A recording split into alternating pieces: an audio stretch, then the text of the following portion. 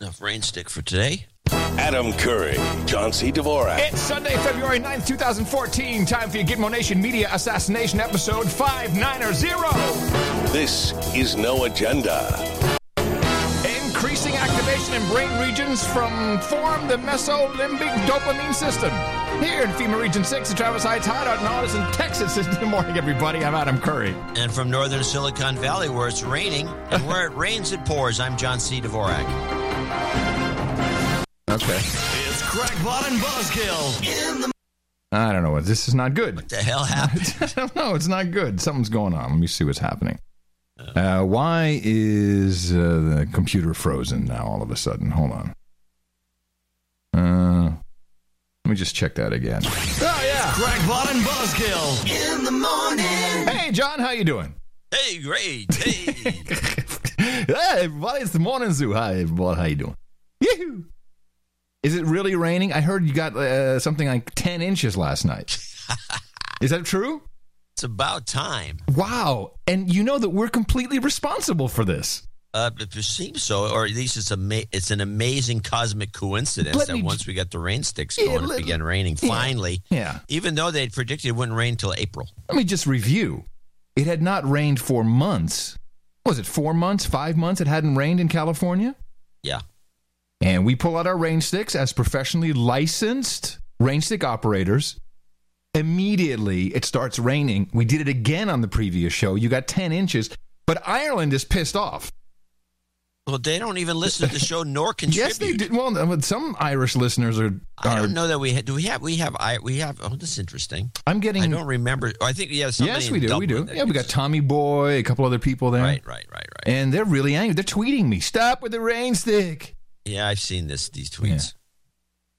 Well, it's not. It's. I guess they're getting flooded. I have to say, John, I have lost the Olympic fever. Did you watch the opening ceremonies? Yeah. First of all, I watched the pre-games before the ceremony, after the show on Thursday. No, hold on. I had the fever. I had Olympic fever. I was watching the figure skating. You know how much I love the figure skating, and the Russians were just kicking ass, and it was just beautiful, and the Americans sucked. Dude fell down. Ugh. For team skating. I missed that because I don't like judged sports because I don't think that's really sports. It's well, there is a lot of technicality. My mom was a figure skater. There's a lot of technicality in it, but it's still judged sport. So it's subject to corruption and fads.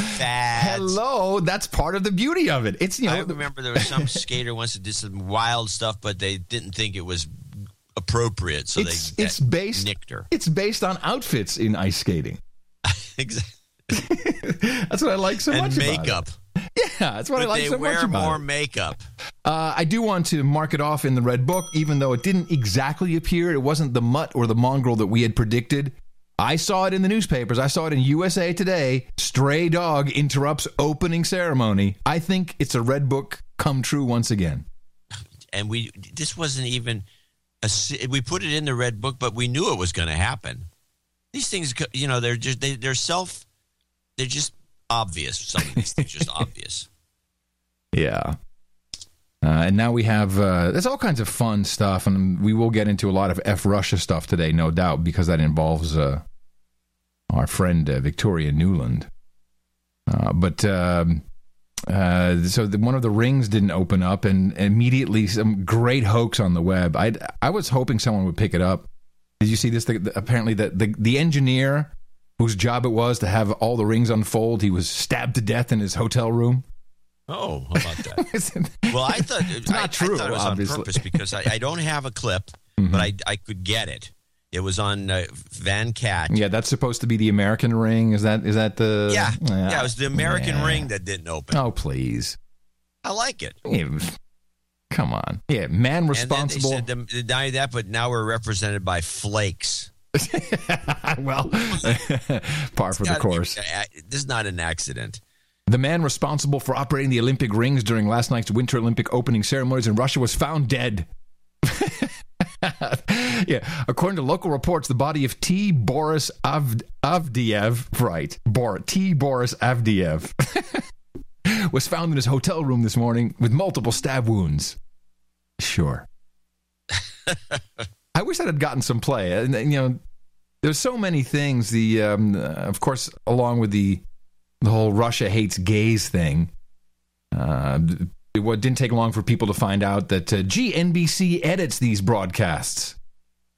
And the president of the International Olympic Committee had a whole speech, and he talked about diversity, and they cut a piece out. And immediately, they're deceptive. Hello.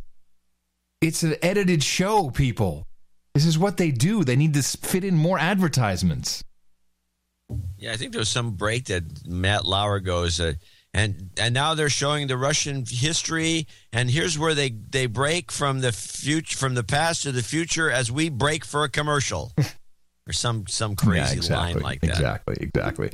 No, I think what I saw, everything looked good and it's nice, and just another. It was quite. I thought many of these bits they did, especially after they had that horrible walkout of all these athletes, and they went to the second part of the show. I thought the show was very entertaining. Yeah, I thought it was good too. I kind of liked the whole opening montage and the little girl flying and the little girl flying around like a maniac. She's doing good. She's a good flyer.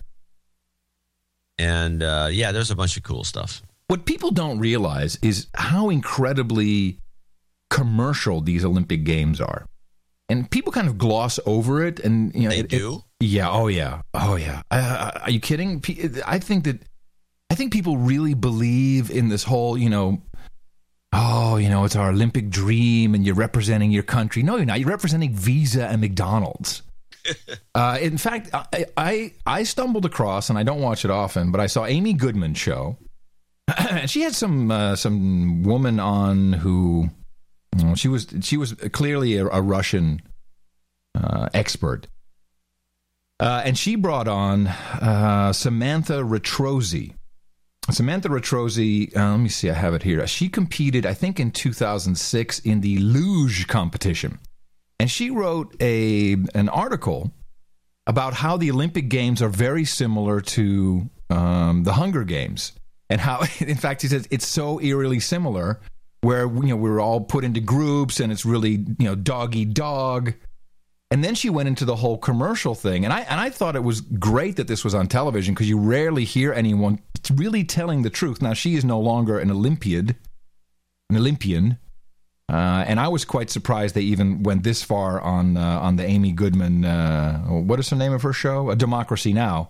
The War and Peace Report. Yeah, the War and Peace Report about the commercial, really how these poor boys and girls, how they're really trained by the International Olympic Committee to do one thing, and that's basically to shill for the advertisers. Well, as a U.S. national team athlete, I signed a contract every year with the U.S. Luge Association, and that contract stipulated what I could and couldn't say, how I should use my media time. Essentially, I was being trained to be a spokesperson for Verizon. What would you say about Verizon? I loved it. What would you say about Verizon? They give great phone service. This is how dumb Amy Goodman is. She doesn't even understand the significance of this. No, I would say thanks, Verizon, for making all my Olympic dreams come true. Yeah. The realization of my American Olympic dream. This is it. This is exactly what it is, and I think people really don't see that, John. Amy Goodman's right over her head. She doesn't even get it. You know what she's thinking the following. Golly, I wish we had advertisers. Yeah, I could talk about their call quality all day long. That would be awesome, man. Crap luge bitch. Is enabled by Verizon. So that's kind of the line. Kind of defines how an athlete talks about their relationship to Verizon. Of course, it's not always that specific line. But during the Olympics, of course, you take on another range of sponsors, the sponsors of the U.S. team in general, USOC sponsors. And Olympic Committee sponsors. Yeah, the U.S. Olympic Committee sponsors. It's just, I feel like Amy still doesn't understand the significance of it. It is a complete commercial event. And and everybody's working for free. Well, this girl has to get a part. Listen, she's going to say she has to get a job. And so then you become a spokesperson for those sponsors as well. Mm-hmm. So, the sponsorship relationship and like the sponsors themselves are contingent upon the actual event, World Cup settings. Verizon was the main sponsor. The Olympics, you had the full range of U.S. team corporate sponsorship. And yet, despite the fact that corporate sponsorship plays such a big role, you also point out that individual athletes, in fact, often have to take on other jobs just in order to support themselves because they see very little of that sponsorship money. Yeah, like zero. Very little. Yeah. They get a free jacket. Yeah, they get it. Yeah, well, I think they pay for their travel. But that's about it. And I'm always amazed that people don't see through this, like this big cultural event. No, it's not. It's not. It's just not. You're surprised. You're amazed. Yeah. No, but if you walk down the... you are. Well, no, I'm not really. You're right. You're right. But I really lost the Olympic fever with all of this. Every single channel is just filled with tear this, tear that. Oh, it's going to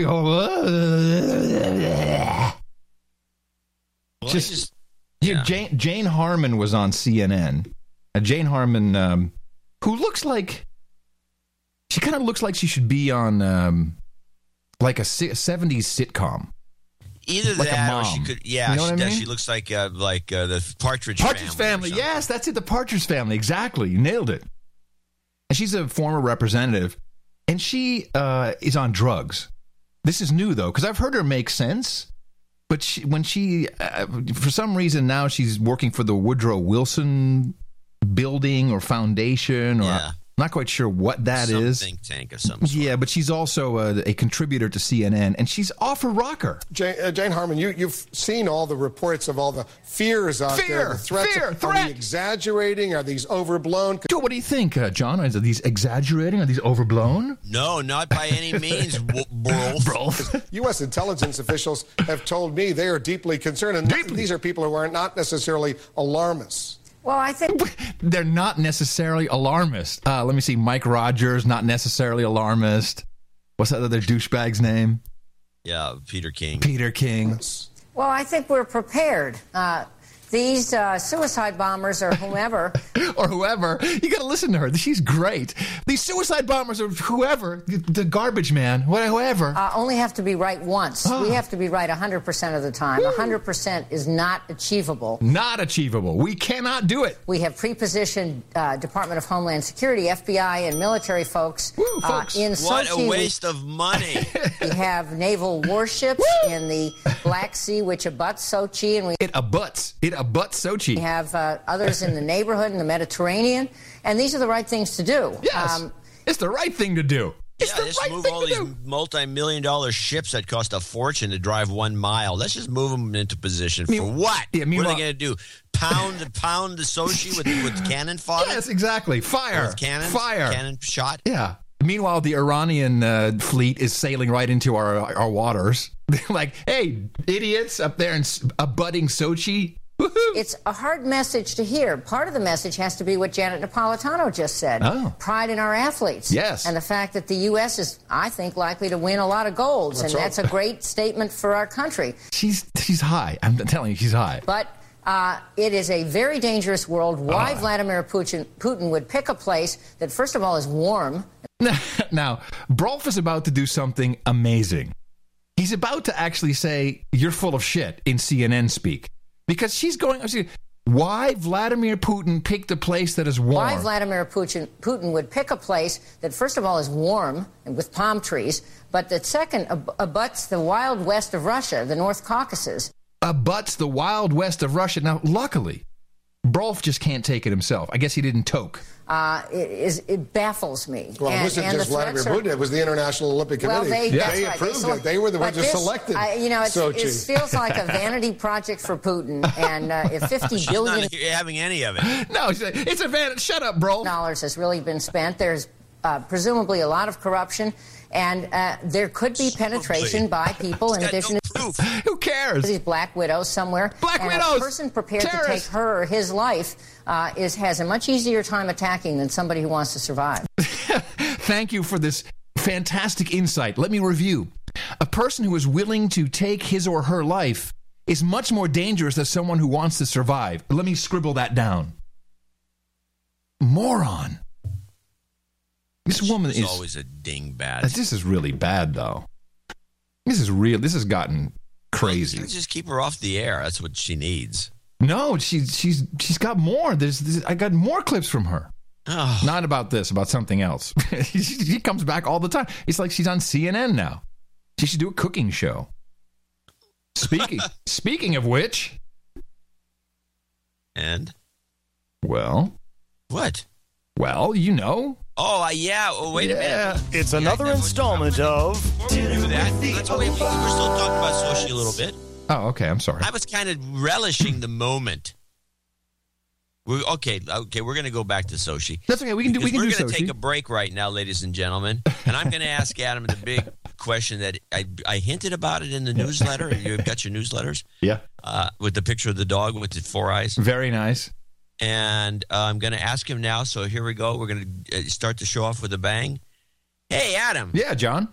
Hey, I heard that you had another Obot dinner. That's right, John. I sure another did. installment of Dinner with the Obot. Yeah, we are right on cue today. Well, I must say it's been a while since we had a dinner with the Obots here in Austin, Texas. A reminder, these are my friends. Yes, and can I ask a question before you begin? Please. Did this include the guy who would not ever sit down and even have a coffee with a Republican guy? No, because he is not one of the Obots. I will, however, see him tonight. Oh, another dinner? Yes. Woo! Yeah, it's another dinner. Wow, back to back. Yes, this is actually a benefit dinner, and we've been invited to his table. So we're joining him and his wife at his table for the... Nice. Yes. And I actually sent him a copy of the white paper that our Brian the Gay Crusader put together. He won't read it. He replied to my email and said, I'll take a look at it. I look forward to more heated debate. Well, maybe we'll look at it. But I mean, that's his premise. I look forward to more heated debate. Were you having a heated debate with him? Yeah. That's why I sent it to him, and over Christmas break. You're sitting at the table. This is just something to put in the back of your mind. Okay, all right. You're going to be sitting at the table. You're going to be your hands are going to be touching the table edge around the wrist area. No. I have my hands in my lap. Just once it's in the back of your mind. Okay. And that's going to be your position. The guy's going to be talking, yakking away. The wine glass will be about, I'd say, 2 feet from your right hand. In the middle of a sentence, you thrust your right hand forward in one motion, grab the glass, and throw it right in his face, and then say douche. Okay. Can you? It's a thrust. One fell swoop. Yeah. I splash him in the face and say douche. Yeah. Yeah. Okay. So we hadn't had one of these Obot dinners for a while, and what happened, as you know, I was a bit disappointed. And we had nice dinners, of course, but I was a bit disappointed. I didn't have anything for the show. And what I learned is that these dinners were too close concurrently. So now we had a little more time. It was kind of like they went to the Obot juice machine and filled up their batteries. I see. Oh man. You hinted in an email that you have good stuff. Well, it started off, so the evening before, I had seen 2 of the Obots, and one of the female bots said, Whoa, boy, Sochi, you're getting hacked. Everybody's getting hacked over there. Richard Engel, I trust him. He's from NBC.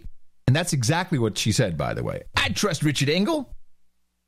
And now, are you going to tell us that it's already been busted? Well, but it hadn't been busted at this point.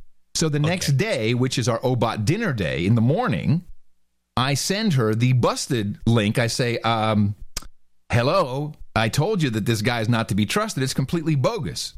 I get an email back that says... Why don't you explain to the audience? I don't think everybody knows this. Okay. We actually played a clip from Richard Engel, who was talking about the minute you open up your laptop or the minute you turn on your phone, you're immediately hacked in Sochi. He said Sochi, although he was actually in Moscow. Right, he was in Moscow. It wasn't in Sochi at all, and this whole thing was scripted bullcrap. It was completely scripted, or as he would say, yes, it was edited. That's why it looks kind of weird, because what they didn't show is that they went to bogus Olympic websites, which you arguably could have gone to from Austin and gotten to the same website, and of course that downloaded some malware. And he also side-loaded an app on his Android phone. Yeah, okay, yeah, that's kind of how you get viruses and crap that eats your address book. By the way, did you see that piece? Did you see the actual video of that piece? No. Oh, okay. I'll put it in the show notes, because he opens up a brand new MacBook Air. And you've seen a MacBook Air, how beautifully Apple packages these devices. And you peel off the little. It's kind of a ritual. You peel off the little sticker, and whoosh, the box opens, and it says, "From Apple, from Cupertino to you." The whole thing just says, "Fuck me." I'm sorry, that's really what it is. It's just lovingly put together. This guy, he's opening the box on camera. He's ripping the side open. He's like ripping the box open. Really? It's very strange. Anyone who has had the pleasure of opening up a brand new Apple product knows how nice it is. He was just ripping it like a maniac. It's something to be seen, because it really confused me. Like, why is this guy doing this? Anyway, onward.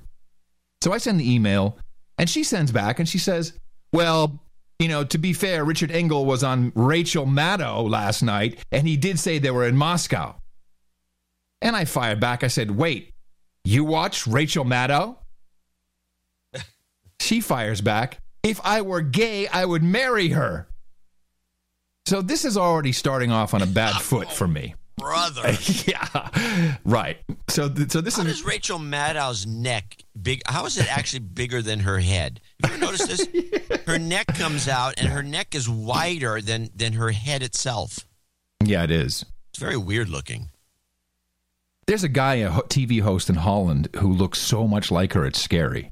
Oh, give me a photo. I'll do it and put in the newsletter as I'm separated at birth. Here, let's just Google this for a second, just so you see it. Martijn. So okay, Martijn. I don't have my keyboard. Hold on a second. You don't have your keyboard? John, Mark, what? Did you come to school? Did you come to school without your keyboard again? It's on the ground. I've got it now. Okay. Mark what? No, Martijn. Martijn. Space. Yeah. Krabbe. Krabbe. And he hosts the Voice, actually, in the Netherlands. The Voice of Holland. Do you see him? He looks like a lesbian. Yeah, well, hello. Doesn't he look just like Rachel Maddow? There's one picture of him that I have on the screen. I know. It's remarkable. It's frightening. Separated at birth. Martijn Krabbe and Rachel Maddow. It's a gem. Yeah, isn't it? Okay. So onward. That's, anyway, yes, onward. So remember, we have the brain professor and his wife, Marianne. We have the artist who wants to marry Rachel Maddow and her husband. And by the way, I made killer crab cakes and shrimp and it was at your house? Yes, yeah. And Mickey had the crostinis all set up, good to go. So it was really quite nice. And so, of course, we're talking about the weather. And I swear to God, she turned to me and went, climate change, that's just global warming. You know that, right? They just use climate change now, but it's really global warming. You know that, right? That's exactly. I went, I said, yeah, but, it's... and then the professor chimes in. No, it's come on, it's global warming. It has been warming. This is fact. It's just science. And I was. They know my stance on global cool. They know this. Global cooling. But it was frightening to actually tell me, that climate change is just, it really means global warming. Okay. So I actually stopped and I waited and I said, I just want to go on the record. It's okay. I just want to say, I believe that the global cooling is taking place. That's all. And yeah, okay. So there was no argument, but it was like they were having none of me.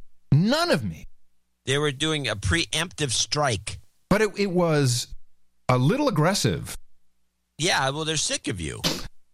You mocked them on this show. Well, yeah. I know who the artist is. I've met her. Yeah. And it's like, I didn't know she was a huge Rachel Maddow nut. Yeah, I didn't know either. Okay. All right, go on. Let's go back to the meeting. All right, so we're back. Now, both these couples, and arguably we are as well, but are childless by choice. And this adds a very phrase. This isn't that good. This adds a very interesting twist to how they view the world. And it was kind of interesting at a certain point because they were have you ever been around people who are childless by choice? Oh yeah, I know a number of them. I know some of it. There's two forms of these people. One is resignation childless by choice, which means they wanted to have kids. Right. These are the But then there's the aggressive ones, the other style, which is they hate kids and they don't want to have kids. Whenever I see a child in first class, I already know I'm in for a horrible, crappy ride. Imagine cleaning your child's diarrhea. To keep this on the two Ronnie style of discussion, which is a Shaggy Dog story, which is we do very well, I might add, on the show. I've noticed the childless by choice and people who are pre-child, their relationship to children on an airplane is very interesting because I, for example, don't mind children. I don't like children sitting behind me kicking the seat. No, of course not. But you can usually stop them. Yeah, you stop them. Of course. But I don't care about the kids screaming or crying or doing all these things because I had kids on planes that were my kids. Yeah. And I just think it's karmic justice. Yes. And I kind of look forward to it. Yeah. Well, I say, there's the kid screaming his head off. Mom is embarrassed. She can't get him or her to shut up. Yeah. We had a flight once from Hawaii with J.C. Buzzkill Jr. when he was about 4. And for some reason, he was always stubborn. And for some reason, we were trying to get him to get into the seat. And he let out a blood-curdling scream. It was so blood-curdling that I swear to God, my wife would back this up, the entire airplane cracked up laughing. Great. And it was like, holy mackerel, I didn't even know he had that in him. But it's like one of those things, and I don't, and so I hate people that bitch about kids on planes. Yeah, me too. But this went a little, and Mickey and I are just being very quiet, and we're watching this back because the conversation, it was very interesting. It was like, oh my God, can you imagine cleaning up your kid's diarrhea? and so I wait. So I think about. So I hear this line, and I said, I never had a problem cleaning up my kid's diarrhea. In fact, when she was still in diapers, I'd stick my finger in and pull it out if there was poop on it. I knew it was time to clean the diaper. Now, you couldn't tell by the smell, I take it. Well, no, she pooped very sweetly. Oh, she was a sweet pooper. Yes, and so this goes back and forth, and then one of them says, "Oh, I just realized you're the only person here who has a kid." And I said, yeah. And I said, and I actually recited some of remember we talked about the book, about the joy of kids and how it turns out that it used to be an economic benefit, but these days it really makes people sad. It doesn't improve their lives at all because you have to make the kid happy. Right. So I talked a little bit about that. I said, but I have to say that from a metaphysical, chemical, biological place, it's great, and of course kids are shit. They treat you like shit. They're a-holes. They forget everything. They make a mess. They break your stuff. But there's also beautiful sides to it. And then I said to the professor, I said, that I can't exactly. I said something in that realm, and he got really mad. There was anger, and I said, "What did you say?" It was in that. It was basically about that. I said, but I think I said, you really might be missing something. Oh, you implied that I didn't say that specifically. They're bigoted. I didn't really, but the anger came back, and I said, "Wow, you're angry. Why are you so angry?" And then he let loose. He said, "Because all of our friends with kids are always telling us we don't know what we're missing." And by the way, both these guys have vasectomies, just to make it even funnier. So they can't. Can't go back. This is interesting to me for a number of reasons, because I was doing some research on some women on Twitter that are just haters, and they're this type, and they like to get their men. I won't mention who the one. I follow this one. She's a famous writer, and she will put a picture of her husband with a big female purse. And she'll say, "I think men are so sexy when they have a purse." And you could do that. You read the accent from the tweet? That's pretty good. I like it. Kinda. I think men are so sexy when they have a purse. Yeah, and I find I have a friend who I believe probably had a vasectomy because he was talked into it by one of these women. And there's too many people in the world. You should get here. There's too many people in the world. Get your balls chopped off, buddy. Although that's not what a vasectomy is. I know. I don't want any letters. Right. Anyway, let me just move this forward a little bit. That would make you mad, because I think a vasectomy is like you. That's why I think he was mad. Close yourself off from. And Mickey's funny now. At this point, Mickey's jumping in, and she's got a whole story unto her own about motherhood. But she says, "Oh, I would never ever let Adam have a vasectomy." So she's now it's like hello fire, here's gasoline. Oh no. She's like, I want him to always have the capability to produce more beautiful children. Like, now we've got that must have put that this is the key to this dinner. Mickey is the key. So now we have a 5 alarmer. Now it's a and so eventually this simmers down a little bit. Boy, I'd hope. Yeah. And by the professor's wife, Marianne, she's like, I love your daughter. She met the kids when they were here. She's really great. And she is the funniest, and I'll get to her in a minute. I really love her for a number of reasons, because she comes out with the most insane crap. But before that, of course, it comes around to Russia. Now, I had sent the white paper previous to this dinner. Had anyone read it? Well, the professor had said, yeah, I read like the intro, 10 pages, and they hate gays. And then Marianne, Putin's a power-hungry dictator. I said, yeah, unlike George Bush, Dick Cheney, Bill Clinton. Yeah, he doesn't have any powerful people or money around those guys, or maybe even Barack Obama. It was just, it's not. I said, well, please give it a shot. And in his defense and the artist's husband, both of those guys read it and went, "Holy crap! What is wrong with our media?" This is they did a little Facebook thing. Okay, so in their defense, they read it later, but they hadn't come prepared to my dinner, which was a little surprising. So as a part of this conversation about Putin being a power-hungry dictator, Marianne says, "Well, did you hear the Koch brothers are at it again?" And I'm shitting myself. Koch brothers. I said, "What are you talking?" I said, "Well, you can't deny the Koch brothers buy the elections with Adelson." Yeah. You saw that how good that Adelson really kicked some butt. Yeah, that worked really well, didn't it? Boy, those right as president, right? Yeah, those Koch brothers, they got Mitt Romney in, didn't they? Good work. They got Newt Gingrich in. That was Adelson's boy. So those guys are great. So somehow this now morphs into, I know how it happened. I in my mailbox shows up an "I'm ready for Hillary" sticker, bumper sticker, which I'm pretty convinced Armando the mailman put in there, because that's it's like, all right, Armando, that's funny. And I tell the story, and then it's like, post office horrible, losing money. I'm like, oh God, they don't listen to our show, do they? And so I started. I kind of like the United States Postal Service. It's in the Constitution. It really is very important for privacy of documentation. And then Marianne goes, "Oh, you go to the post office?" And Mickey loves going to I have to say our post office here it's a drafty, but she has, you know, Mickey. She goes in. She's got everyone wrapped around her finger.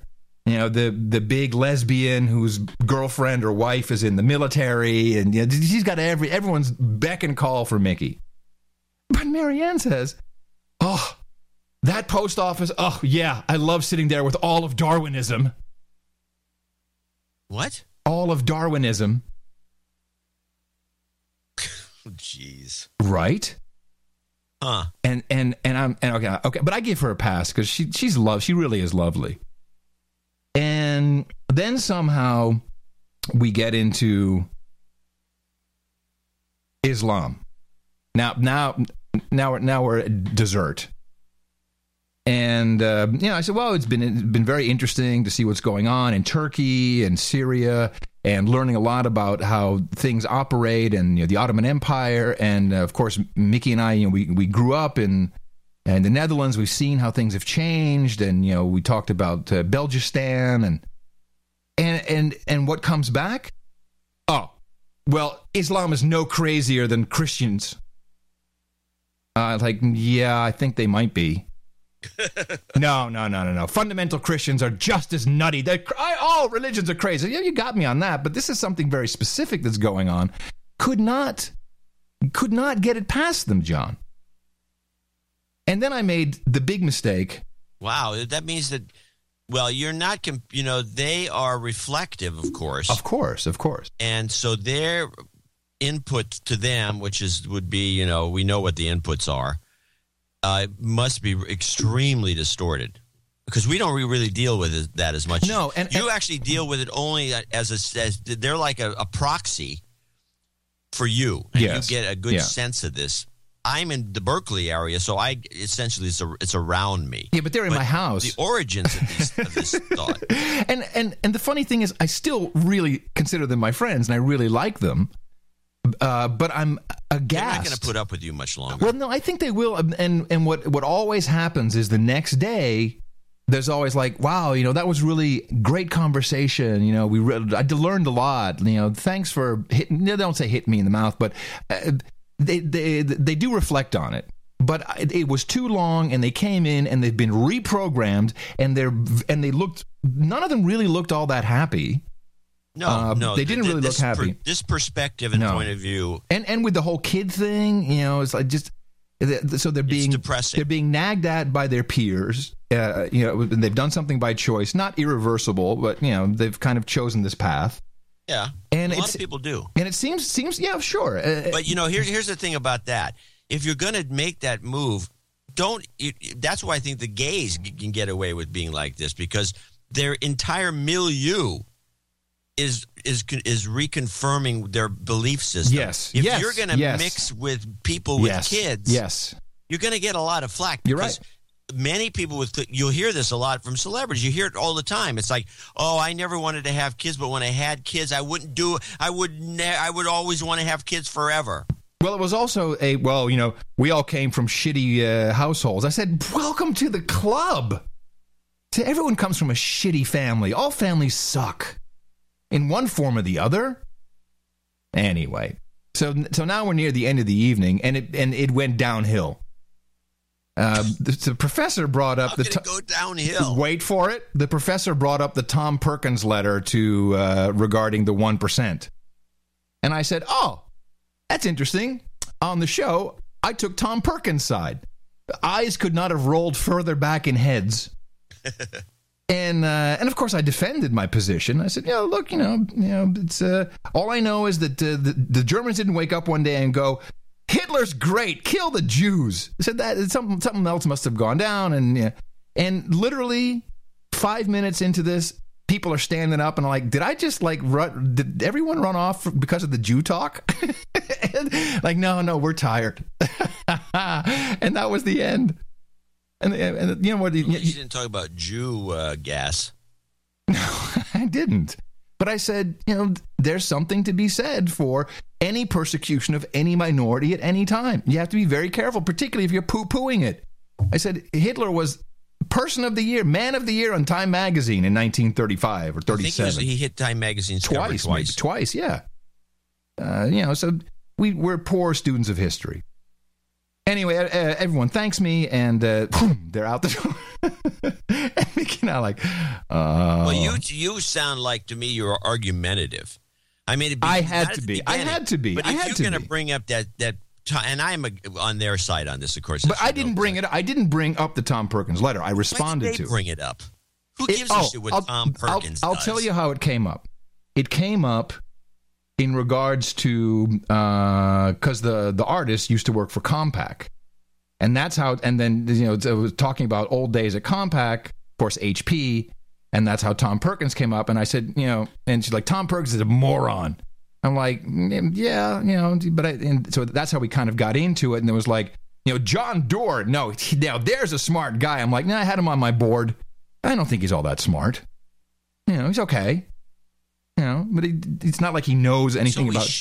I've known Doerr for a long time. I mean, I'm not friends with him by any means.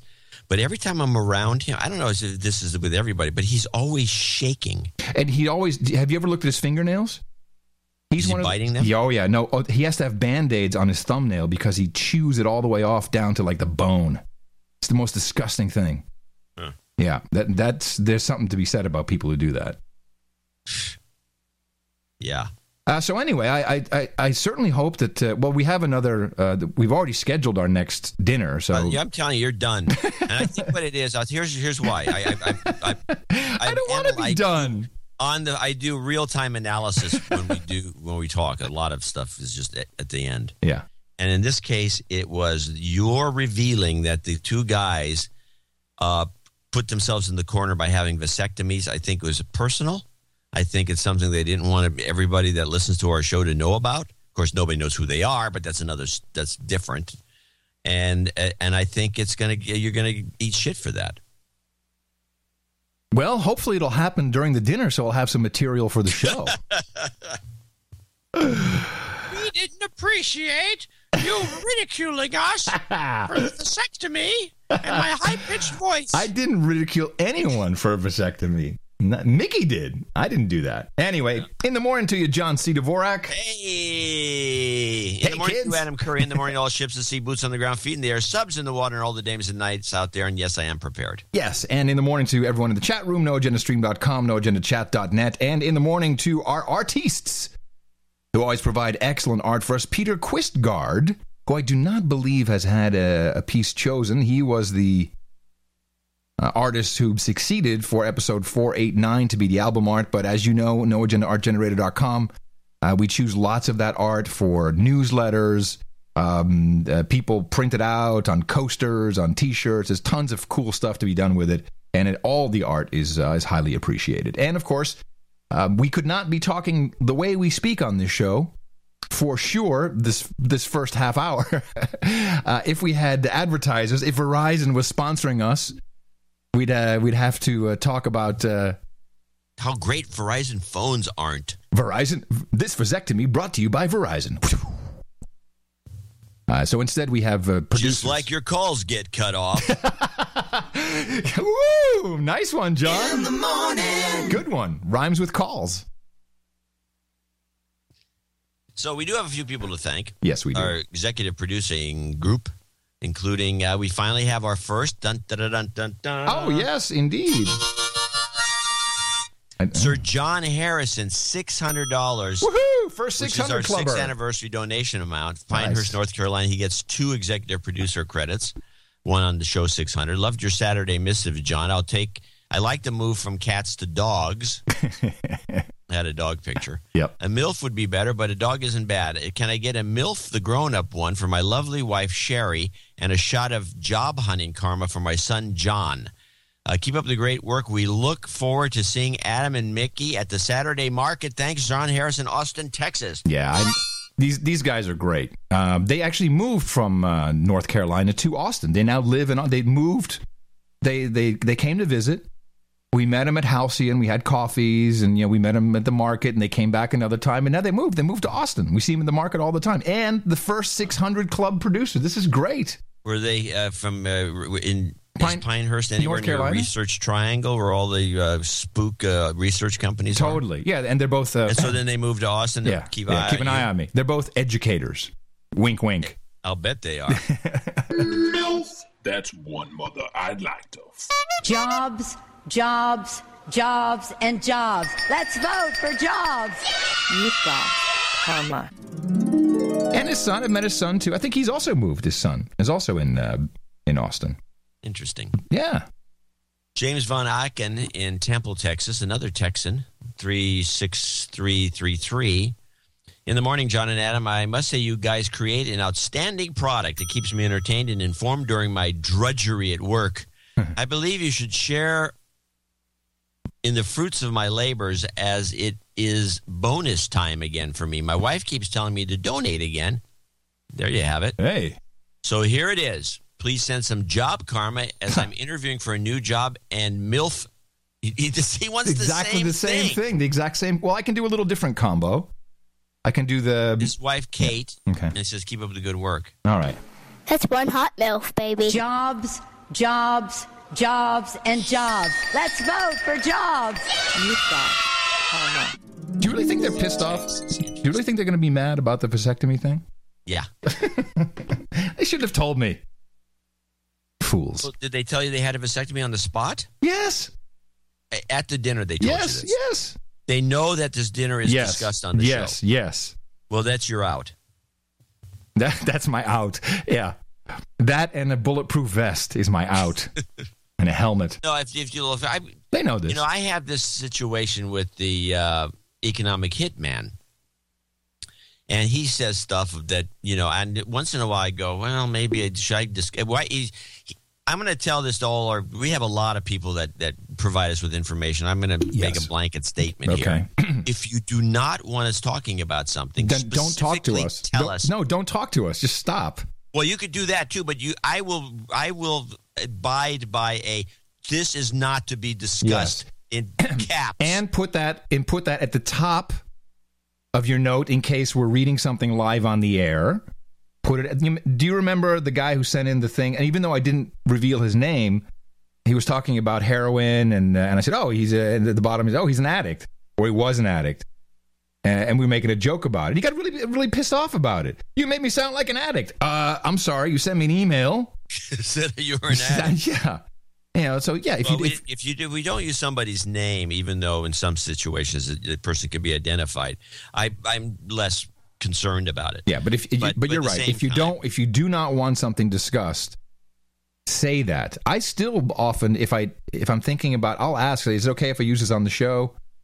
I will, but it saves us a lot of time, saves another round of emails and all that stuff. So please. Yeah, and the other thing that you should note is that because we're a public distribution mechanism that acts as a news outlet, any mail sent to us is like letters to the editor. Yeah, true. And they can be used. Yes. With or without your name. But I mean, we're very circumspect. We really try very hard. So we've been pretty good. And of course, I do PGP and GPG if you want to send something. But the funny thing is, ever since I've been doing encrypted emails, I'd say 99% of all the emails I receive that are encrypted are completely not worth encrypting. Although everything's worth encrypting, I will say that up front.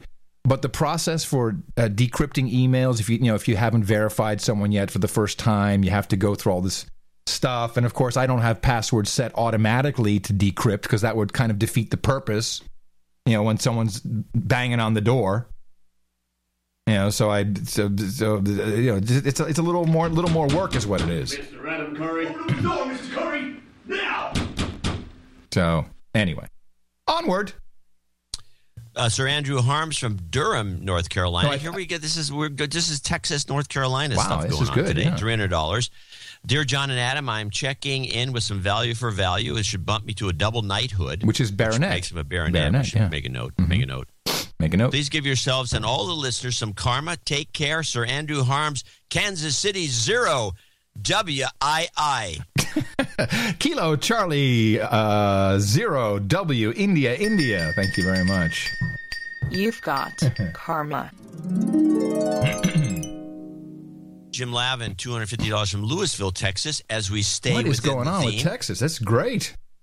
long-time boner, but I have to give you guys a producer's level donation for just the stray dogs and Sochi prediction. No sooner than I was finished listening to Thursday's show, I see Twitter and Google Plus reports of stray dogs wandering into the stadium just prior to the opening ceremonies. Your predictions are always right on the money. Also, I've been a long-time subscriber to the hypothesis that if you follow the money to find out who stands to profit from the laws our government passes, then you can truly see who's running the government. And your analysis of past legislation just helps to bolster that hypothesis all the more. Please de-douche me and pass some mac and cheese karma my way, since I'm trying to get myself out of debt so I can get out from being a slave to the man. Keep up the great work. Jim from Louisville, Texas. You've been de-douched. You slaves can get used to mac and cheese. Mac and cheese. Mac and cheese. Cheap macaroni and cheap cheddar melted together. Mac and cheese. Mac and cheese. Mac and cheese. You've got karma. Living the mac and cheese life. Mac and Cheese by Ayn Rand. Sir Chris Wolf. Oh, I'm sorry. Jim Lavin. No, we just did Jim. Sorry. Sir Chris Wolf in Mooresville, Indiana. We finally left Texas, 2222. But we're not far. No, well. Just up north, yeah. Been a douche too long. As a knight, I should do better, but now I need karma for my new CD release, so it's all about me. That makes this a douchebag dumping deuces donation. Nice. Sorry and thanks for the karma. I think it should be de-douche, too, for that. I think that's valid. You've been de-douched. Here's your karma, my friend, coming at you. Nice. Karma. Douchebag dumping deuces donation. I like that. Thomas Klassen in St. Louis, Missouri, 200. Longtime listener, first-time donor, thought it was about time to contribute. Sorry it's been so long. Anyway, the wife and I have had a new human resource due in 5 weeks. Woo-hoo. So some new human resource karma would be greatly appreciated. Yeah, and you'll be needing it, my friend. As you know, they sometimes have diarrhea. You've got karma. And finally, Dominic Adamson from Bolton, UK, $200 with a short note that says nothing more than, "Hi, Adam. Thanks for the experience." What is that all I don't know. I should look in my day planner, see what happened. Yeah. And that concludes our listing of the associate executive producers and executive producers for show 590. 10 to go before we get to show 600. Wow. I want to remind people to go to Dvorak.org/NA, ChannelDvorak.com/NA. The No Agenda Show and NoAgendaNation.com sites both have buttons you can click on, which will help too. And from the PR department, and I do not want to, I'm going to stop this. This will be the last time, but they're so funny this time that I have to mention them. Because we went through this, we do domain name forwards, and it actually cuts into our donations at a certain point. People just registering domain names, giving the money to GoDaddy, you know. But I do have to thank stay-at-home mom Trad for f-russia.com, waroncrazy.com, and CurryDvorakConsultingGroup.com, all forwarding to noagendashow.com. That's very nice. Thank you. Thank you, Baroness Tanya of Manhattan, for slavestrong.com. My God, that's a good one. I like that one. Well, you'll like the next one. From Sir Dr. Sharkey, sendkaleToAfrica.com. Very good. And all of those, of course, forward to No Agenda Show. And we really appreciate the support. Sundays have been tough. You got the letter. You got the call out. And our executive producers and associate executive producers will be credited appropriately with our very first 600 Club producer.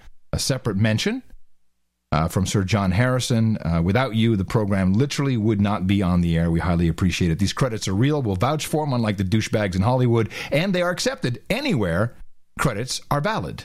Dvorak.org/NA. Of course, we always love it when you go out there and do a very important propagation of the formula. Our formula is this. We go out, we hit people in the mouth.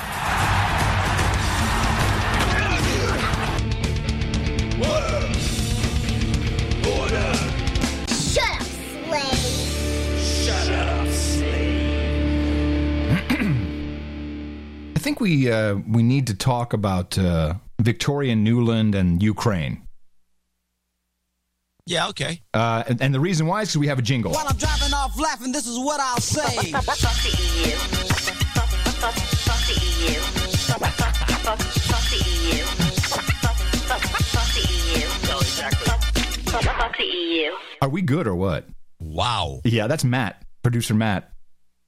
Yeah, he's good, man. Do you know if we were working at a radio Nailed station? it. Yeah, I know. And he also did a short one. So so that was the long one. Then we just have a shorty to wind things up. Fuck the EU. Fuck the EU.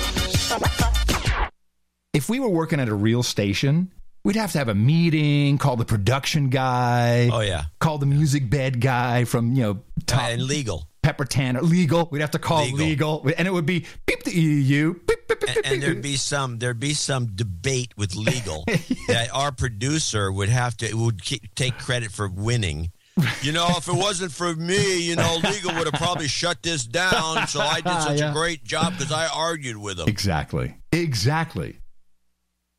I have a couple. Did you have anything to start off with? I should ask you.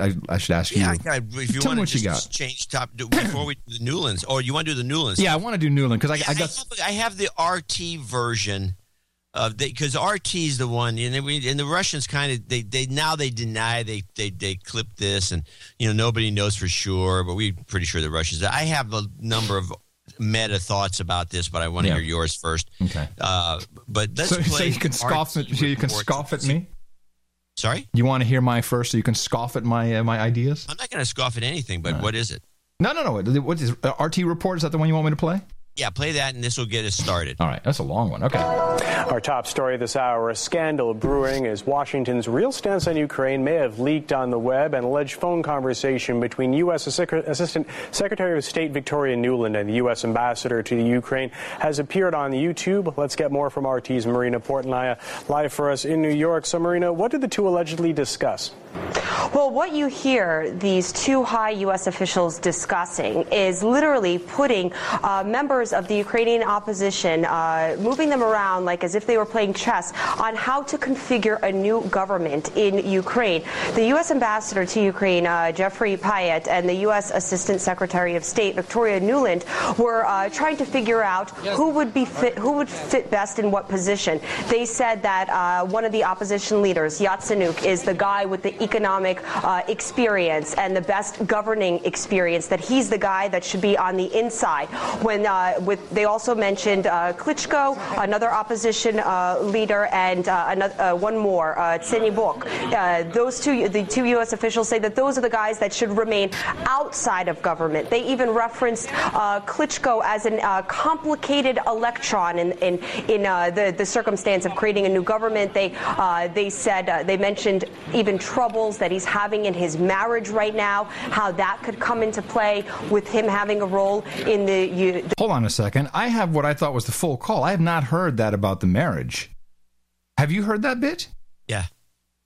Really? But I think the two of us are going to come to pretty much the same conclusion about this whole thing. Well, but did it end there? No, 30 more seconds. The newly formed Ukrainian government, they spoke about keeping the moderate Democrats together. They also spoke about the fact that they need something to make their plan stick. Once a new government is formed, if it starts gaining altitude, they need some kind of symbolism, be it a UN figure to come into Ukraine, give a nod to it. They say if that doesn't happen, they said that the Russians could come in and torpedo any plans the U.S. is now putting in place for the new Ukrainian government. Okay. All right, now, of course, I left out the EU commentary because I think that was slightly a distraction. But anyway. Well, the real distraction, of course, is the actual "fuck the EU" that she says. That's what I said. That, of course, is the actual distraction. I want to just go to the very end of that call. I have it here. I have the whole thing in the show notes. I just want to go to the very end to understand. I heard some things. I just want to make sure that I'm hearing the same things that you were hearing. And in general, you're here. The way these people talk, it's almost like you and I wrote this skit. It's like, what do you think Yats should do? Screw that guy. He should stay home. He should study his history, his political tradecraft. We could have literally written this phone call. And particularly if we're just go, fuck the EU. which is how these people talk. And Victoria Nuland is a longtime elitist, Council on Foreign Relations. She's been in intelligence. I think she was in, she might have even been in the agency, I think, for a while, which kind of makes sense with... Her background's very spooky. Can you just check for a second while I rack this up? Was she in the CIA? I just had a thought about that. No, she was not. She was tell not? You right now. Okay. Glue it.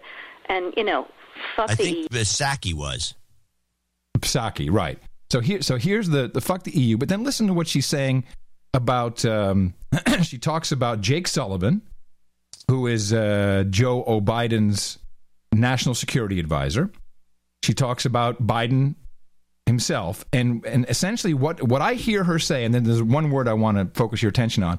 She's saying to the ambassador, I spoke to Jake, no problem, we got Biden to give the current prime minister an attaboy, which is, I've seen this in Silicon Valley. You did a good job. You get an attaboy, you get $500, an attaboy. It's like a little rub on the head. Give an attaboy to the prime minister. So they're playing all sides of this. No, exactly. And I think we've got to do something to make it stick together, because you can be pretty sure that if it does start to gain altitude, the Russians will be working behind the scenes to try to torpedo it. I love the mixed metaphor there, by the way. That's very strange. If it gains altitude, we're going to shoot a torpedo at it? Yeah, right. Really? That's a good catch. Good catch. And again, the fact that this is out there right now, I'm still trying to figure out in my mind why Yanukovych did that. But in the meantime, there's a Party of Regions faction meeting going on right now, and I'm sure there's a lively argument going on in that group at this point. But anyway, we could land jelly side up on this one if we move fast. So let me work on Klitschko, and if you can just keep, I think we want to try to get somebody with an international personality to come out here and help to midwife this thing. And then so just so you know, this is very clear. They've got the Dutch. Former Dutch ambassador to Ukraine who wrote a book about Ukraine. That's the Sari guy who they're going to bring in, along with Ban Ki-moon. So they're literally saying, we've got cover, we've got, the United Nations is going to help us out. They're going to do the whole statecraft, tradecraft thing of essentially putting together the government that the United States wants. But here's the end is interesting. The other issue is some kind of outreach to Yanukovych, but we probably he's asking for outreach to Yanukovych, who's the current prime minister. Group on that tomorrow as we see how things start to fall into place. So on that piece, Jeff, when I wrote the note, Sullivan's come back to me, VFR, saying you need Biden, and I said probably tomorrow for an attaboy and to get the deeds to stick. So okay. Biden's willing. Now, she says to get the deeds to stick. I Googled myself nutty. I could not... what I thought this might mean, the deeds, would that be the drilling right deeds? What other deeds could she possibly mean that need to stick? I don't know, but somebody that's overhearing this knows. And let me put right here what I think is going on as my basic meta thesis on this. And this was triggered by a note that somebody sent me referencing some guy. I can't remember, but it's not going to be in the show notes, but it's a news analysis site where the guy's going on condemning Nuland for being an idiot because she must know that these conversations are being taped. And once he said that, I says, oh, okay. Now, he didn't get this, but as soon as he said it, I got it. This is rehearsed. This was meant to be intercepted. They got lucky when the Russians ran it out, but this was a message to the Russians listening to try to turn the conversation, to try to manipulate the situation. The fact that it went public, I think, was just a bonus. And it got the benefit of the fuck the EU and all the other stuff. And the reason I suggest that this whole thing is rehearsed, it was designed to be overheard. It was designed to be snooped on because there's no way that in fact, this guy was right. There's no way that people at this level don't know they're being snooped on. So this whole thing is a rigged bullshit conversation that was designed for the Russians to listen to tweak them a certain way, to push them this way or that way, or to get some sort of result. The rest, the fact that it went public, is just a triple bonus. They couldn't have asked for a better situation. Now they've got their message out there. We don't know what they're really trying to accomplish. Are they telling us that Klitschko is not to be one of the governors because they want him to actually be the governor? Or are they saying fuck the EU because they actually want the EU to get more involved and actually take in the Ukraine, which has got to be a great benefit for us because the Ukraine is literally a terrible place. And it would be just dynamite for them to become part of the EU and screw it up. It's like a poison pill. It's like, hey, want some cancer? And so you don't know it, but if you look at it from the perspective that this is bullcrap and they're just talking to be heard, to be listened to be eavesdropped upon, and the whole thing is manipulation at some very high level. And I was talking to Buzzkill Jr. about this, and I said, here's the key. My thesis may be wrong, but if Victoria Nuland doesn't resign or quit or get reprimanded, then my thesis is absolutely correct. And I've seen no evidence that she's in the hot seat for this. I like it. I came to that conclusion and another one.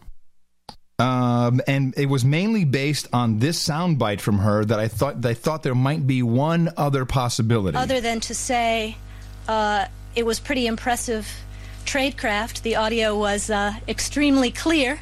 So this is a giveaway. To me, I thought it's also possible this was an FU from one of the agencies to state, so that maybe NSA is kicking back at state/CIA.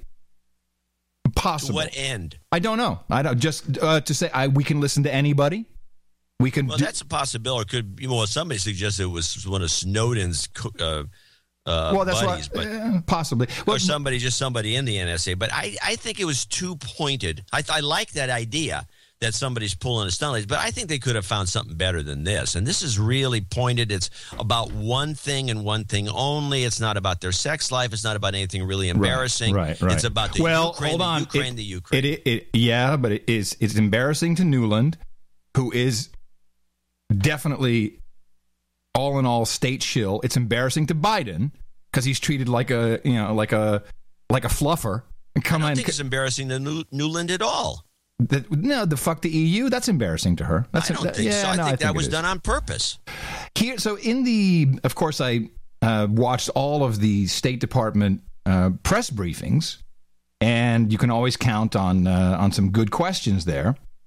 Of course, Matt was asking some interesting questions, but then Ashad or Ashraf, whatever his name is, I forget his name. Yeah, the guy sounds like Matt. No, he's the guy in the back. He's kind of the soft-spoken guy. There's a guy in the front that sounds like Matt. Yeah, no, this is a different guy. On the issue of how you discuss things, do State Department officials routinely use encrypted phones, mobile phones, for their conversations so that comments like that one do not become public? Well, Arshad, for obvious reasons, I can't outline for you everything that we do. I can tell you that data encryption is available for all Department of State employee issued government-owned BlackBerry devices, regardless of rank. All Department of State government-owned BlackBerry devices have data encryption. However, they don't have voice encryption. And of course, as you know, I know you didn't ask this, but just to add one more additional point. Always interesting when the spokeshole volunteers information. Classified processing and classified conversation on a personal digital assisted device is prohibited in accordance with department policy, which of course is not what this was. But now he's going. I like this guy, although he's. By the way, this guy's gut voice is like Matt's. No. Yes. No. When him and Matt are talking back and forth, you can't tell what's talking. Here's Matt, and he's on the right. He's not way in the back. Here's Matt. Toria's phone call. Mm-hmm. Okay, now go to him. But just an added point. So they don't have voice encryption. Well, the same cadence. You're right, but it's noticeably different. So nobody at the State Department has a phone where their voice, a mobile phone where their voice can be encrypted? I'm not going to outline it further for obvious reasons. I think we don't... What obvious reason? Why don't you say, of course, our shit's locked up? We need to convey every step we take and every precaution we take. That's the information I can provide to all of you. Does the Secretary... I think it's perfectly reasonable to ask if the Secretary of State has a mobile phone or access to a mobile phone near him or her. This is a good question. I think it's a very normal question. Does the Secretary of State communicate on encrypted phone lines? With voice encryption. I think it's perfectly reasonable to ask, but I think it's perfectly reasonable not to answer either. So, No, this is really weird. That's why I tape this. Like, why is that? And he's not having it either. The problem, though, if you're not answering that about the Secretary of State, it leaves open the possibility that he or she does not, in fact, have access to an encrypted cell phone, which would suggest that all kinds of... This plays into your theory, John. They're honeypotting this thing. Yeah, Kerry doesn't have any encryption either. Yeah, take a listen. They're honeypotting. Secret, top secret, classified, private comments that he or she might make could be accessed by the intelligence services of other countries. Well, I just said that classified processing and classified conversation on a personal digital assisted device is prohibited.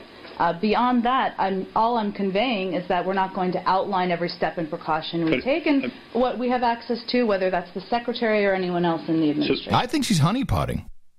Now that I hear your theory, I'm thinking she's like, yeah, no, well, we don't have any, we can't tell you about that. Yeah, no, this is very suspicious in every way. I'm in agreement. And she was totally impressed with the trade craft, the quality of the call. Let's listen to that again, because that was she's saying that in a certain way that bugged me. Other than to say it was pretty impressive tradecraft, the audio was extremely clear. What is she? I mean, yeah, it was clear. It was very, very clear. What is she trying to say? I think she may be condemning our own people for not because we get stuff. Dude, you made it sound too good. And it's probably not as good as this. What are the Russians up to? No, I think it's different. It's like I think what she's saying is you made it sound too good. To make it sound like you're tapping us, for Christ's sakes. It sounds like...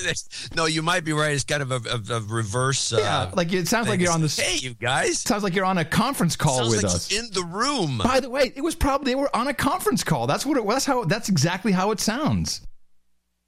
Because you're here... If you listen to the recording, both her and the ambassadors are equal in quality. What do you think? Here, listen.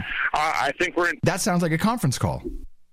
It's just a third-party conference call. Using one of those conference systems. Yeah.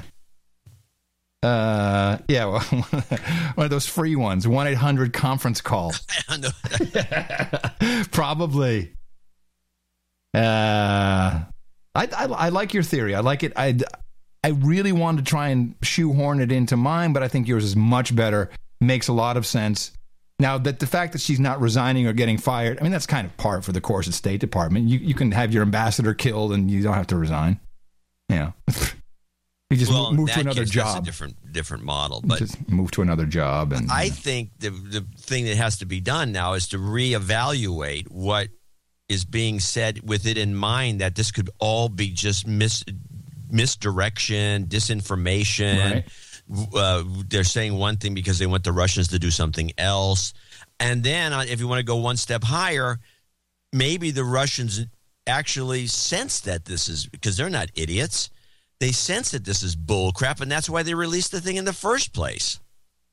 No, I want to... There's something fishy about this whole thing, let's face it. I want to stick with your theory because essentially it is a move, and Putin it's his move. He has to make a move. If he doesn't, just from I'm taking my shirt off and hunting down this tiger perspective, he has to do something. It's like poking the gorilla through the cage with a pencil.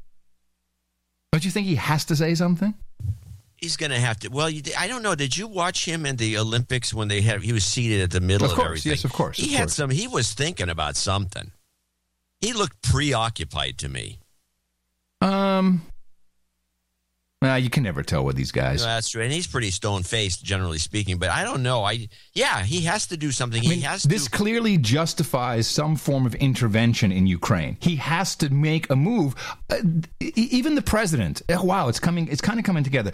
Did you see I don't have a clip of it. The president was interviewed by Bob Costas, which was a very funny interview because Bob Costas has like this stink eye and one eye is closed. Yeah, and his eye is closed because he's got an infection. And the president looks like he's been smoking 15 doobies. Yeah, the president, everyone thinks he was stoned. I don't think he was stoned, but he looked tired for sure. And at the very end, the president says, well, Putin, he likes to sit there and play the tough guy. That's kind of his shtick. Can you imagine someone saying that about our president? Hey, being a stoner douchebag is his shtick. Shtick. I think they're poking him, and if so, I have to say, bravo. Very, very smart move. And and also gave the EU a little what if, and they deserve that. No, that's what I thought I was going to say. Yeah. Nuland's great. Yeah, I have to say she's great. She really, if that really was set up that way, and I think she has it in her. She's been around, man. Did you look her up or not? Yeah. Oh no, I did. No, she's not an agency, but everything else smells of it. And if you got to actually, you have to go look it up. You have to go to the Wikipedia and look at just to see her picture in the Wikipedia. All right, everyone, do this at home. If you're in the car, this is a picture of a girl who's having too much fun. And it's funny because she's very cute, but when you see her whole body, which we haven't really seen because she's always behind the lectern, she's like Humpty Dumpty. I'm sorry to say it. I mean, I don't like to. Yeah, she could use a little exercise. She could get on. She could do a little spin class. Okay, daughter of Yale bioethics and medicine professor. Okay, Cote Rosemary Hall. Is that like some huge like elite? Well, she went to Brown. Okay, Brown is spook heaven. Choate, I have no idea. Choate. She speaks Russian, French, and some Chinese. Hello, didn't know that. Senior officer of Foreign Service. Spook. Hello. Worked for both Democratic and Republican. And during the Bill Clinton, she was chief of staff to Secretary of State Strobe Talbot. W. Bush, principal deputy foreign policy advisor to Cheney. Okay. She's in the zombie crew. U.S. ambassador to NATO. That's the military-industrial complex. Special envoy for the conventional armed forces in Europe. Yeah, she's... And in terms of manipulation, you have to remember she's married to Robert Kagan. Yeah, that's a Brookings guy, and he's the founder of the Project for the New American Century, a right-wing neocon thing. Well, no, these are the guys that said we need a new Pearl Harbor. Yeah. Before 9/11 took place. Right. Unfortunately, they wrote that before 9/11. Gee. Yeah, we need a new 9/11, and we need to blow up Syria. That's also in the... I need to get that. I need to review those documents again, the PNAC, because there's a lot of stuff in there that I think is happening now. I know Syria was listed in PNAC because we have to rebelize it. Wouldn't surprise me if there's something in there about Ukraine and Belarus and all these other kind of in between countries. I had a clip of Matt. I don't remember what it is. Let me just listen for a second. He was bitching about something in regards to this as well. Yesterday and Toria's phone call. Mm-hmm. You've seen the comments from Chancellor Merkel's spokesperson saying that this is unacceptable. Do you have any thoughts on that? Do you agree? Well, I think if Toria were standing back here again, she would convey to you that she apologized, obviously, because doesn't reflect how she feels about our relationship with the EU. It's also important to note that she's been in close touch with EU officials since then, not about this, but about work we're doing together on Ukraine. So we have a long and enduring relationship with Germany. The Secretary was just there last week, as you know, and discussed a range of bilateral issues we work on, and we expect we'll be back to business as usual with them as well. Right, but in the phone call, she didn't say F Germany. She said F the EU. Exactly. Yes. I love Matt. He's really good. No, I felt the same way. Yeah. And Merkel, you say fuck the EU, which is what she said. And why is Merkel all of a sudden? Why is Merkel jump up as though she was personally offended? Because that was as they like to use in the big magazines. That was telling. That was telling. Chilling yet telling. Totally. I know. I am familiar with what she said. Right. So it's a broader thing here. I mean, what is your response? I mean, do you think that Merkel is that the Germans are taking this, blowing this out of proportion? I mean, what would your response be to her? Is it the diplomatic equivalent of lighten up Angela or something? What is it? I think we're just conveying that obviously we've moved forward in our relationship with the EU. Yeah. Blah blah blah blah blah. All right. Do we close it out? Well, I do have one thing because it's not better than that clip, but I do have one more little clip here that came from also Pataki, Saki, whatever her name is. I keep saying Pataki when it's Saki. Saki. But it starts with a P. It's Saki, Jem Psaki. And by the way, they're doing a different angle on her. You must look at the video. She has her hair. She has kind of one of those.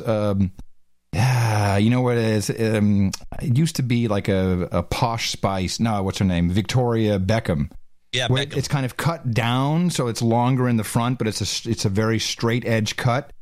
And they're catching her on a different angle, which I'm sure is someone thought about. She looks kind of cute in this new shot. She's interesting because she worked for the agency, so she looks like she's a field agent. She's got all these different looks. You'd never recognize her on the street. She's perfect. Yeah, and she's redhead, so she has no soul, which is great for being perfect. a spokesperson. And you can tell when she tries to be funny. Now this thing I got, Saki is an idiot. I see it. Yeah, I want to set it up. This is actually two clips put together. This was the clip. There were two clips with a little conversation in between used on RT. So RT, when they were doing their package, believed that these were the most important clips, and one of them just seemed to ridicule the woman for having no sense of humor with that stupid joke about the fishing boat. And I just thought it was, again, telling that they would think these clips because you had different clips completely. I thought you were going to actually have one of these part of one of yours, but the RT people for some reason thought this was important. He's been in close contact with EU High Representative Ashton. Also, let me convey that she has been in contact with her EU counterparts and of course has apologized. But for these reported comments, of course. So you're not confirming that the comments are accurate? Yeah, I saw this. Is very funny. Accurate. I'm just not going to speak to a private diplomatic conversation, Arshad, but I'm obviously speaking to the content of the reports.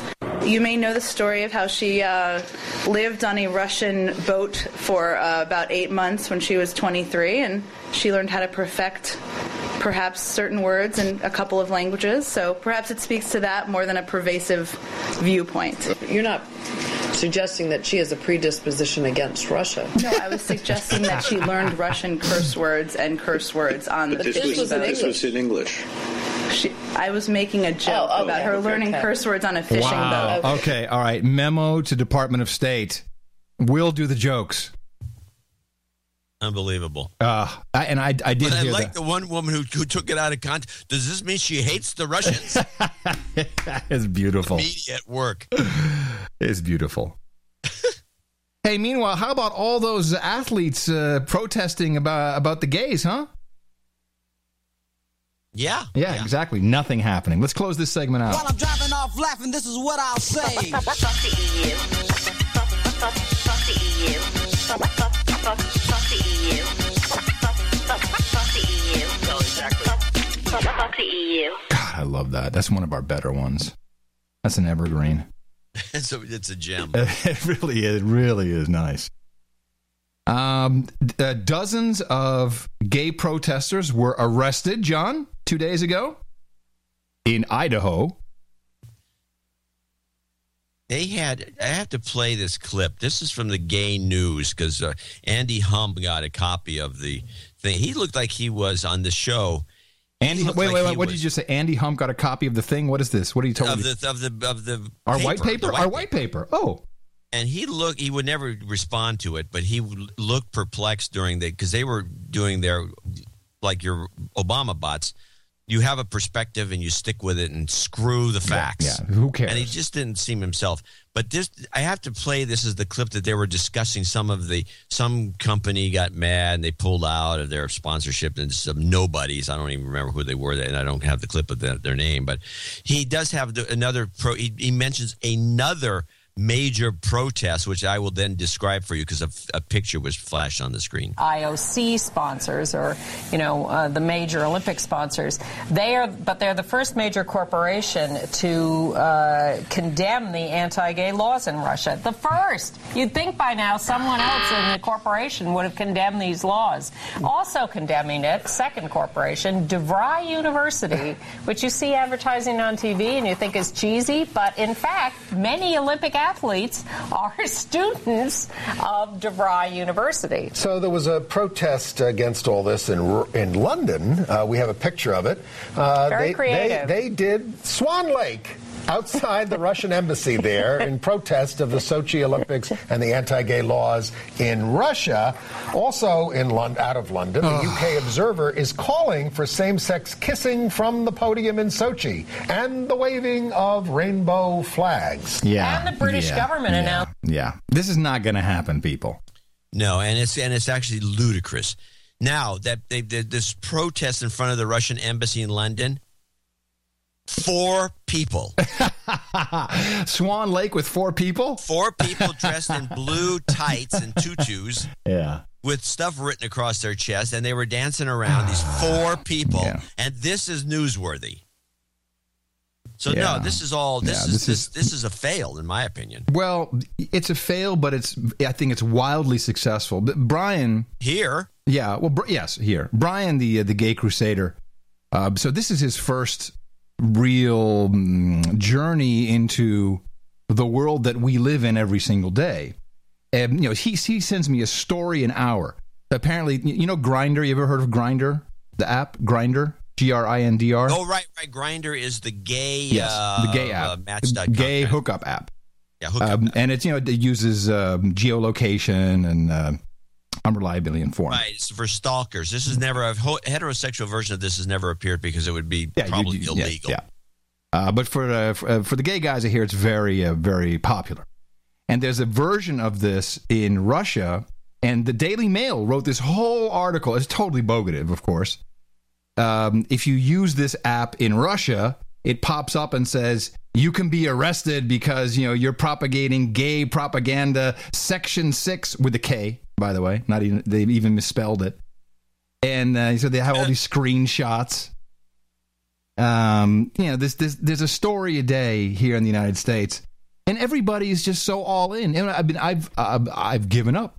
I'm not going to tell anybody what I think. I'd forget I gave up right away. Yeah, well, I still had, me, I'm an idealist, John. You can pass the thing around. I think this little paper, and that's the best thing. And if people read it, great. We did get a nice email back from the 2 Yale professors who had written an op-ed in the Washington Post saying, hey, do you know how bad it is in America? Are you crazy? And it was almost like they had read the white paper. They hadn't. Brian sent it to them, and they were like, oh, crap, this is great. They're not going to follow it up because, they got tenure. They don't want to ruin their careers. No one wants to do. This is the only reason why we can do this. We are the only people who can do this. And then Pussy Riot, this is funny. Pussy Riot did a show with Madonna at Amnesty International, which of course is State Department run and funded. So they're all in it. Let's all hate Russia. And this is the liberated duo, but the rest of the band has disowned them. They said these kids, they're not even allowed to use the name Pussy Riot. They're not real. They've been hijacked. I didn't know this. Yeah. Let me see if it's in the show notes. It's pretty funny. Funny. Okay, 6 members of Russian punk rock collective Pussy Riot have signed an open letter insisting Maria Alyokhina and Nadezhda Tolkonovia not be billed as members. It said the 2 had forgotten about the aspirations and ideals of our group. The pair performed alongside Madonna at a concert in New York on Wednesday. Of course, Madonna's always there. And she means well, but she's misguided. These 2 were jailed for 2 years after singing a protest song in Moscow, known as Masha and Nadia. The 6 members of the collective who signed the letter, and all their names, they say their group belonged to a leftist anti-capitalist ideology, but the pair had become institutionalized advocates of prisoners' rights. Unfortunately for us, they are being so carried away with the problems in Russian prisons, they completely forgot about the aspirations and ideals of our group: feminism, separatist resistance, fight against authoritarianism, and moratorianism. Can't say it either. Personality cult, all of which, as a matter of fact, was the cause for their unjust punishment. And they're saying, hey, we don't. Our performances are always illegal, staged only in unpredictable locations. We would never do a set-up thing billed as here's Pussy Riot. Right on, girls. Absolutely. This is a legal performance. Yeah. So they've been disowned. They're not even Pussy Riot. Well, the thing is, though, you have to say they've got the taste of prison, and then they saw the injustices, and now they're actually doing something that's not just a general bull crap, political statement. We're against it. They're actually focusing now, which I think is probably a positive thing for those two women. Okay. I think it's better. I think you're better off if you're one of these types, these activists, to find a problem and focus on it and do something about it rather than just bitch. Yeah, that's true. So anyway, so for me, the games are ruined. If there's too much terrorism they just talk, started. No, too much terrorism talk. Widows 2.0, Black Widows 2.0. Yeah. We're all going to blow up. It's just gay this, gay that. By the way, did you catch the opening song? And this I thought was the funniest. When they opened the ceremony, the song was by a group called Tattoo. Are you familiar with Tattoo? No. Google TATU. In 2000, they had a huge hit, and they're not really lesbians, but they portray lesbians in their video clip. They're Russian lesbians. This is like the ultimate FU. Like, hey, West, here's our lesbian song. Oh yeah, they look like pretend lesbians. Right, but I thought that was cool. Well, the other thing is they had in the second half where they had the really spectacular showing after they marched all these athletes out. They had just an outrageously gay ballet that they presented. I don't remember which ballet it was, but there was this one ballerina and she was flirting with these two guys, a fat guy and a soldier, and then the fat guy and the soldier were going to get together. They looked like they were going to become gay lovers, and then she broke them up. And then there was a third guy who looked like a guy from the YMCA group, Village People, and he was in there. And now they were having these guys. There was three guys and a girl. It looked like some sort of a sexual thing, and it was just all. It was just, and nobody, of course, they know. Can I make a suggestion? Can I make a suggestion? Get out of the house a little more. You're really I don't know what you're seeing in all of this. I'm telling you, I actually have it. I kept it on the DVR because I knew you'd say something like that. I'm going to send it to you on a DVD, and I want you to tell me I'm wrong about this. Okay. This was a homoerotic ballet. Hello, it's ballet. Ballet is, by definition, homoerotic. Well, this was over the top. And it's beautiful.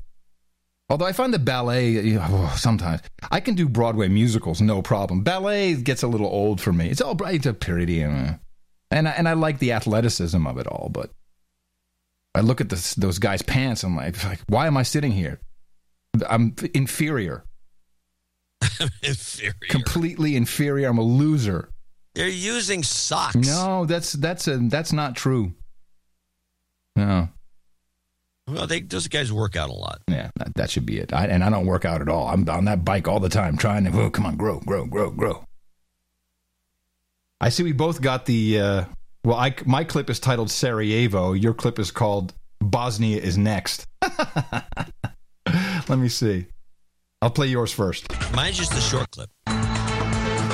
Those are the headlines this hour here on France 24. I'm Shona Bhattacharya. Thanks for joining us.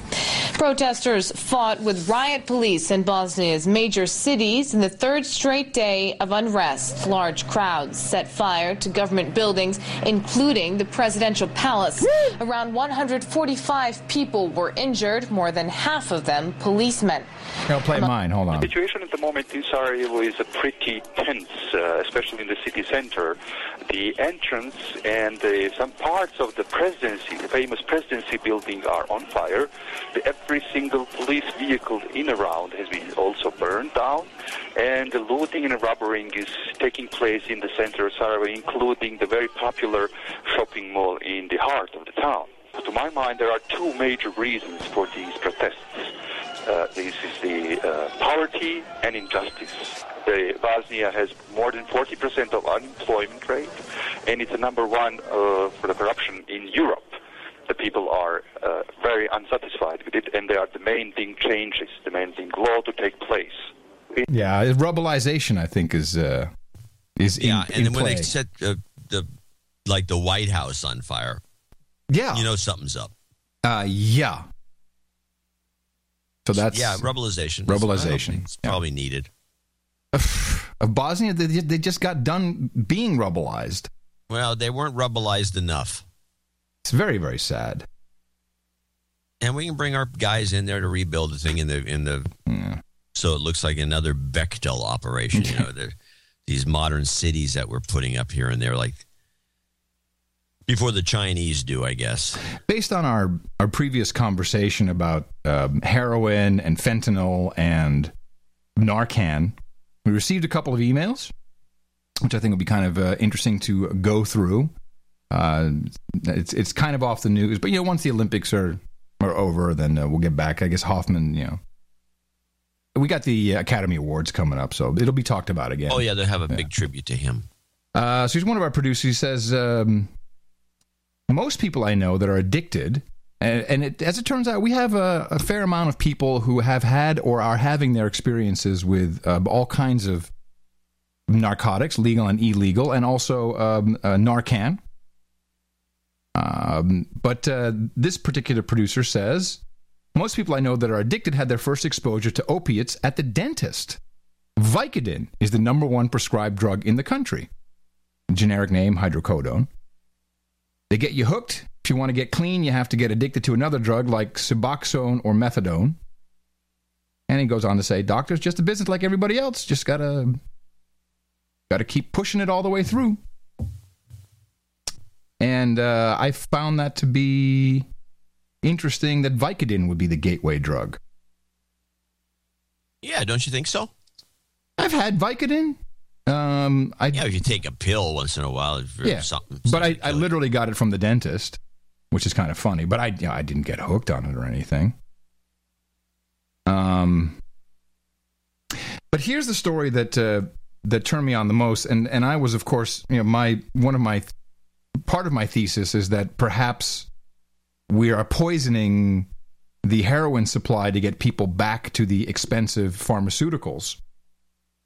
It turns out, in 1926, the United States government poisoned alcohol, which resulted in 30,000 people dying, I think, in like a month, to get people off of the illegal stuff and prepared for, to get them out of the speakeasies and to prepare them to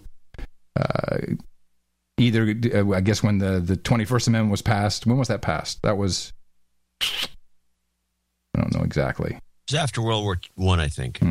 Yeah, well, both. Yeah, both. But this article very clearly, because of course there was a lot of denaturing of alcohol, so people couldn't just take, there was alcohol around, but the government and states, of course, would poison it, but denature it so that it wouldn't really be tasty or drinkable at all. But this article very clearly lays out how the government was complicit in actually poisoning alcohol to get people to not use the illegal product, which I didn't know they had done. I didn't know that till right now, but it doesn't surprise me. This is classic government looking out for you. Let's poison the public. Of course. Maybe that'll help our cause. In the 70s, the government sprayed the Mexican marijuana fields with paraquat. Right, which is toxic. Mm-hmm. Paraquat is interesting. When I was worked at the as an air pollution inspector, I had the Standard Oil Chevron chemicals made paraquat, and the stuff was just, I don't even know if they make it anymore. The stuff was, unfortunately, it was a nasty product because it had the consistency looked like Coca-Cola. Mm. And every year, the number of people died because they saw it in a bottle or something, and they thought it was Coke. And just one little sip of it, and you're done. Anyway, onward.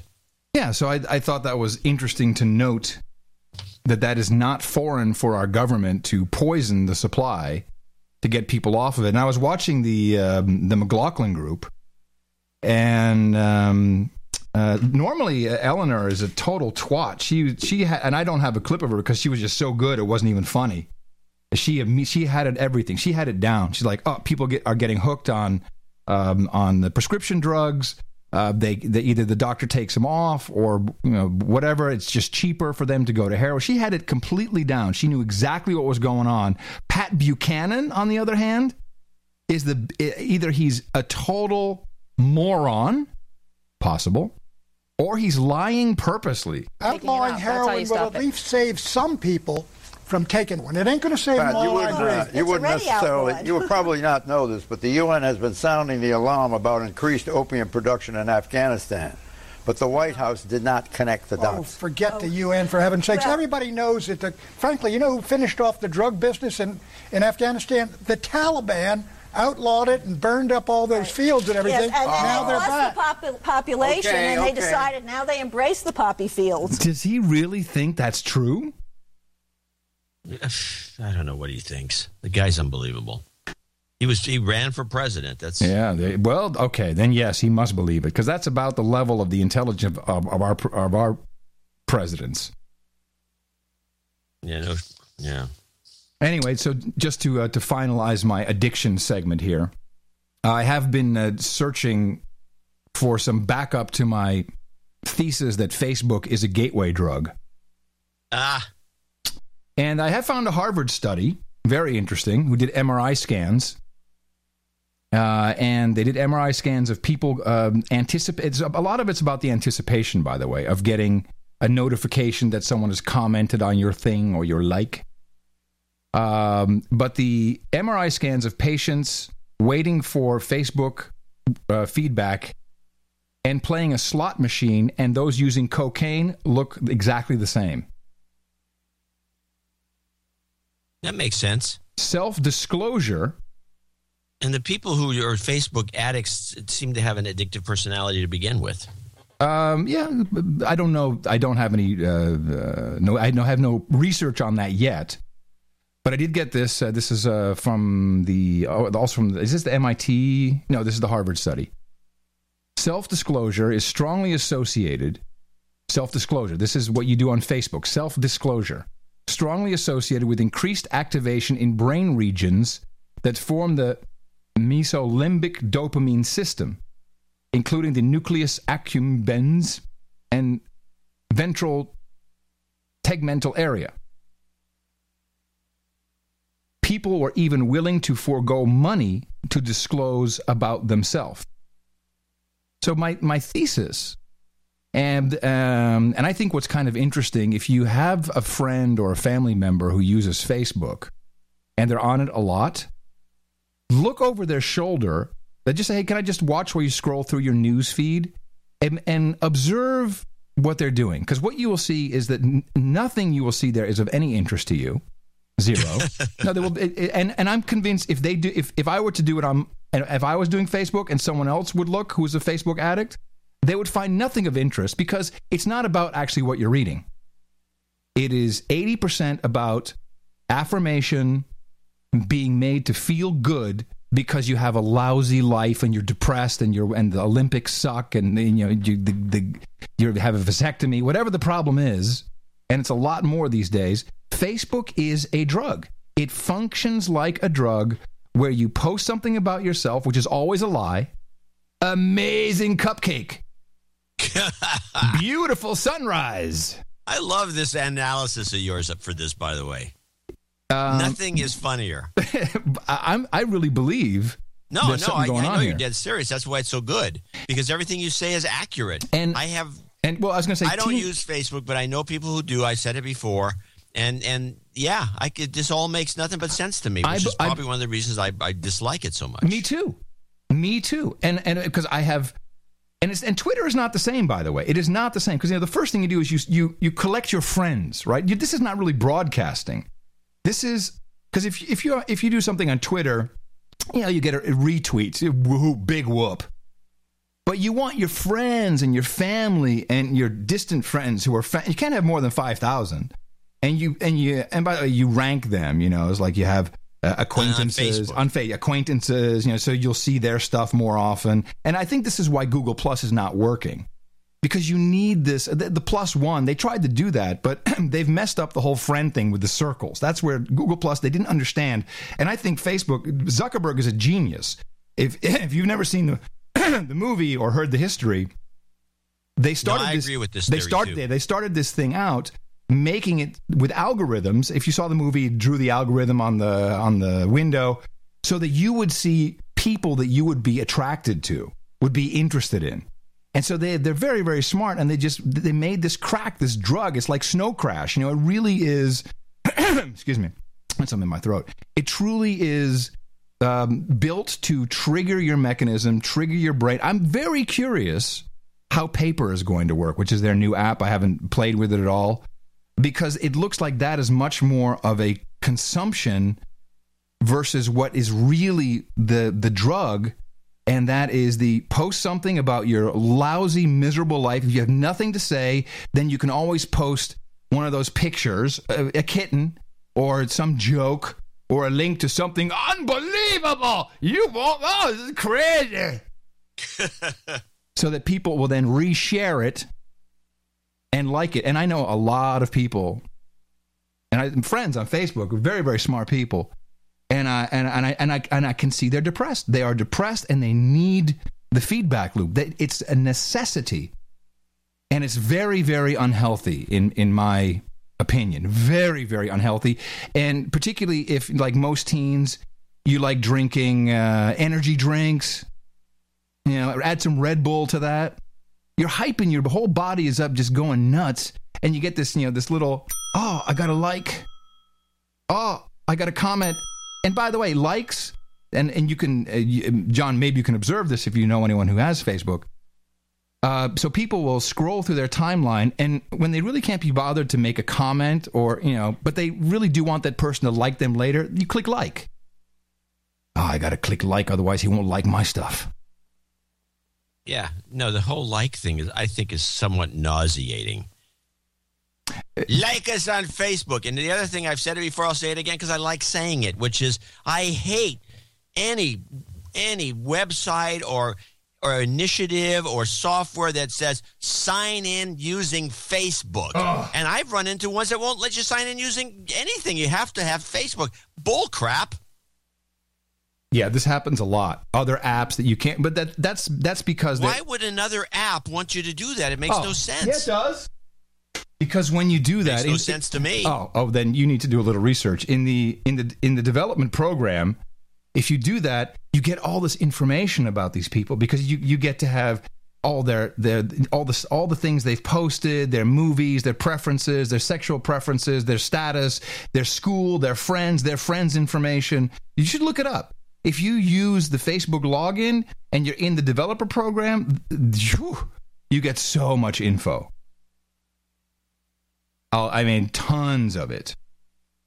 And that's why they do it, man. And yeah, sure, there's some ease of use, but really it's all about just getting information so that you can, satisfy your venture capital investors. You're telling me that when I'm on some site that's sign in on Facebook, they want me to sign in on Facebook so they can further exploit me or get book on me or figure out what, yes. Let me ask you. Screw them. Let's look at the equation differently. You're getting a free thing that someone developed, someone put money into, probably venture capital or angel investors.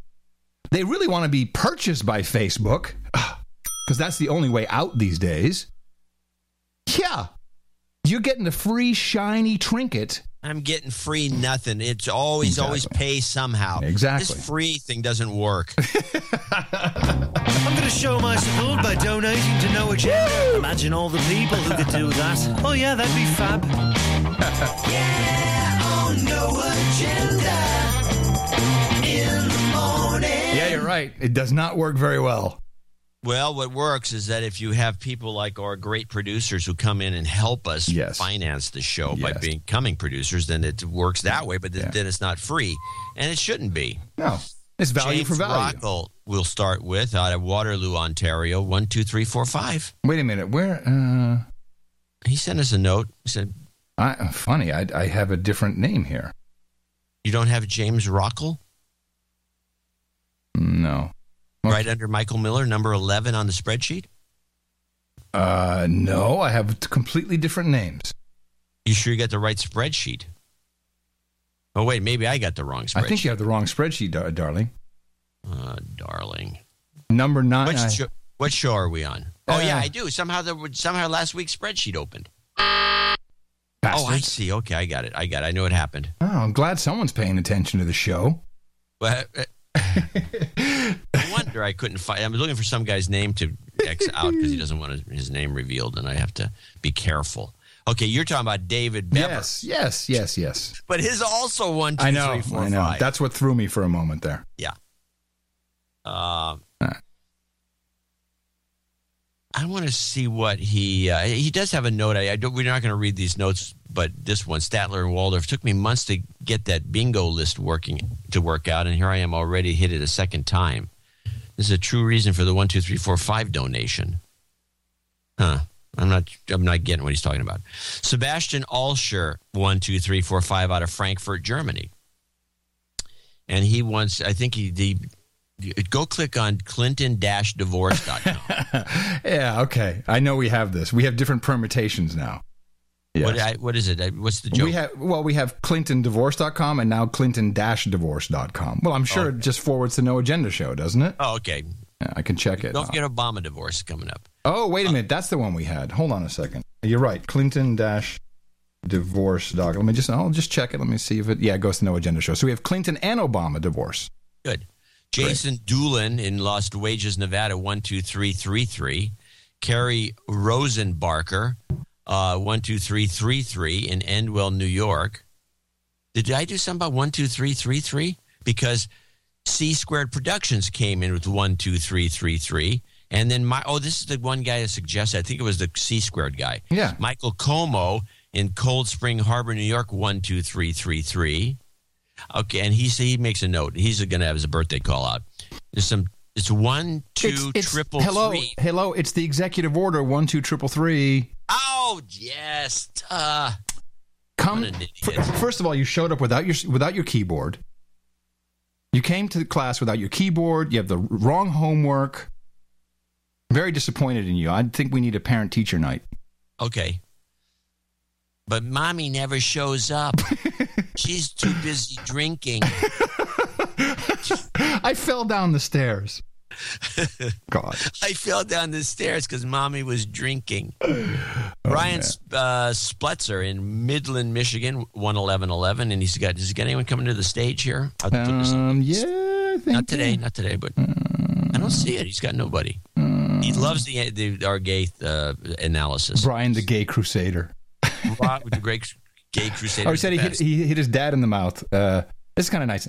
So I hit my dad in the mouth when he started regurgitating the media's droning message about Russia's anti-gay laws. By the way, since when do we give a shit about Russia's laws of gay, pro-gay, anti-gay? It's very agenda-like.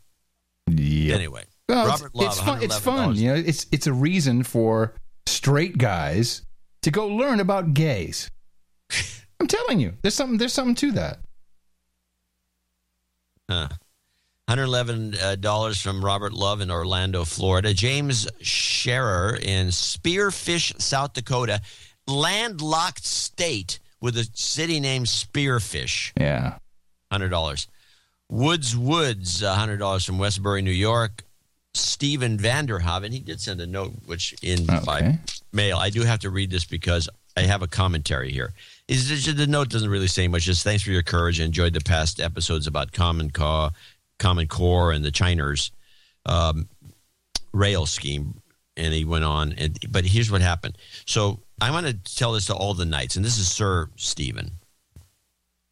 Count the money. This is Count the Money. Oh, Count the Money. Yes. Yeah, Count the Money. So instead of getting some sealing wax to do the seal with the ring, which you have to have sealing wax. You have to go to a stationery store. You have to go to noagendashow.com. Well, you do get sealing wax with your night ring. Yes, you do, and you use it up if you use it much. Yeah. But Eric at noagendanation.com, he sells it. But you can get it all over the place. Instead... Is he doing refills? Is that what he's doing? Yeah. So instead... Count the Money here used apparently his wife's strawberry scented lipstick paraffin candle. Oh. Yeah, how'd that work out? Not the same. And so there's a gob of goo, and because paraffin is just an oil-based product, it just the whole envelope messy of strawberries. It stunk up the house. And it was all greasy. And your mail carriers are angry. because it soaks into the paper. Yes. So you get this gob of grease. There's no evidence that this was ever done. It worked out at all. Don't do that. And that's all. That's the note? Is you bitching about it? My note to the knights out there. All right. Like to use the sealing wax. All right. Go buy some from Eric. Sir J.D. at 7747 in San Jose, California. Is that a 7-7 for year 7? Yeah. But we're in. Yeah, I guess we're in year 7. That's true. That's a good one. Are we we're in year 7. What's the 4-7 mean? 7747. 7747. 7-7 for year 4-7. Yes, oh. I get it. Not like the 1, 2, 3, 3, 3, which I don't get. I'm going to add these to the donation page. It's a great one, I have to say. 69, dudes. Gray starts this off from Grand Blanc. Say his name again, because I see you just stepped on it. Yeah. Christopher Gray. Christopher Gray. Grand Blanc, Michigan. Sir Pate Schnakes. Amsterdam. Richard Chow, Fullerton, California. Jason. Good old plain Jason. In Wanaki, Wisconsin. He says, I requested job karma this summer, and it worked. Now I need a little relationship karma. Thanks, Jason from Madison, Wisconsin, home of the Noodle Kid. Yeah, we'll give you some everyone some karma at the end there, for sure. CSS, Computer Solutions and Services. 69, dudes. That's it. The list. That's it. Ben Blessing, $69 from parts unknown. Kristan Smith, Blyton, Lincolnshire, UK, 60. And Brandon hold on. Fenton Kristen in Colorado says, Springs, 59. Kristen says, my 13-year-old daughter has started listening to the show, which makes me a very proud father. Well, good for her. Indeed. If you just tell us her name, we could give a call out. Yeah. Brandon Fenton. Did I just do that? No, Brandon Fenton in Colorado Springs. Okay, we'll do him again. Yeah. Radu Partuk in Grosse Ile, Michigan, 5555. We'll give karma to everybody. Olaf Wolf in Munich, Deutschland. München. Dean Warnecki, 5549 from Columbus, Ohio. Gary Owens in Lost Wages, Nevada. Double nickels on the dime. That's a dying one. Mac Tank, 5432 in La Jolla, California. Aaron Magafin. He says 5432. Hi, gents. 5432. Awesome. I thought this might make a good awesome donation amount. Karma for the show, hosts and listeners. Outstanding. A drama queen, Mac Tank. 5432. Awesome. Or Aaron Magafin, as we said, Woodstock, Ontario, 5160-56. Mark Kudrowski in Hugo, Minnesota, nuts, 5069. And also 5069 from Kathleen Stokes in Woburn, Massachusetts, nuts. 2 nuts in a row. Dennis Price in Pine Grove, California, 50. These are all 50s. David Pete, LLC, Aubrey, Texas. Daniel Sands in Kirkland, Washington. Maxime Berube in Fort McMurray, Alberta, Canada, where all the money is. Hold on a second. What is this note here? I've been listening to your show for a while. It's my first donation. Hesitated a long time being a Christian. I wondered if it was wrong to donate to you because of your stance on homosexuality and your non-belief in Christ. Just being honest. But I thought that I should give you a little something for the information you provide along with the pleasure I have listening to your show in spite of our differences of opinions on these matters. I'm sure you understand the reason homosexuality and sexual diversity is promoted by the elites is simply to undermine society, and they being Satanists, you would expect them to demonize Christianity as they do. But I tell you what, when you become a born-again Christian, Adam, I will donate $50 every month. I hope this message doesn't upset you, but these values are truly important to me. Adam, whatever you do, do not become a Satanist. Cheers from Alberta, where the money is. Max. I sent a note to him telling and quoted some scripture, some biblical citations against this sort of judgment. But that's another story. And neither one of us are going to become born again anything. And so for $50 a month, I'll consider it. Well, if you want to go that way, there's plenty of places in Texas that'll dunk you in the tank. Plenty. And, $50 a month, it adds up. Sir James of Norway. In Rystad, Norway, to be $50. And finally, last two, John Virtue in Newport Beach, California, and David Cox in Ione, Washington. I didn't even know there was a town by that name up there. $50. I want to thank them and everybody else who helped us on the show, which is show 590. And remember to go to Dvorak.org/NA. And we do have some general purpose karma coming for all of you. You've got karma. That's right, everybody. And thank you, Sir James of Norway, for your drunk donation. He says, yippee, more kittens, please. Absolutely. Dvorak.org/NA. It's your birthday. Oh, no agenda. Somehow we messed up a very belated birthday to Black Knight George von der Horst, Black Knight of Bouncing Hill. He celebrated on January 23rd. Sorry about that, Sir George, and hope your health is doing better. Owen McGinty says happy birthday to Janice. She turned 40 on February 7th. And Michael Como says happy birthday to his smoking hot wife, Rianne. She'll be celebrating tomorrow. Happy birthday from all your buddies here at the best podcast in the universe. It's your birthday, yeah. No nightings, nothing. Nothing. Nothing. Yeah, we're running low on nights. We do have an upgrade. They have the Baronet second night up there. No, that's true. Uh-oh. Attention all human resources. No entry. Second half of show. Second half of show, John. Second half of show. Second half? Second half of show, John. Second half of show. The year... I need some echo. Hold on. 2, 1, 2. The year was 1947. Some of you will recall that on July 8th, 1947, a little more than 66 years ago, numerous witnesses claimed that an unidentified flying object with 5 aliens aboard crashed onto a sheep and mule ranch just outside of Roswell, New Mexico. You recall this, John? Oh, yeah. This is a well-known incident that many say has long been covered up by the U.S. Air Force, as well as other federal agencies and organizations. What you do not know is that in the month of April, the year 1948, 9 months after the historic day, the following people were born. Albert A. Gore Jr., Hillary Rodham Clinton, William J. Clinton, John F. Kerry, Howard Dean, Nancy Pelosi, Dianne Feinstein, Charles E. Schumer, Barbara Boxer, Joe Biden, and Barack Obama Jr. Senior, sorry. This is the what are obvious... you implying?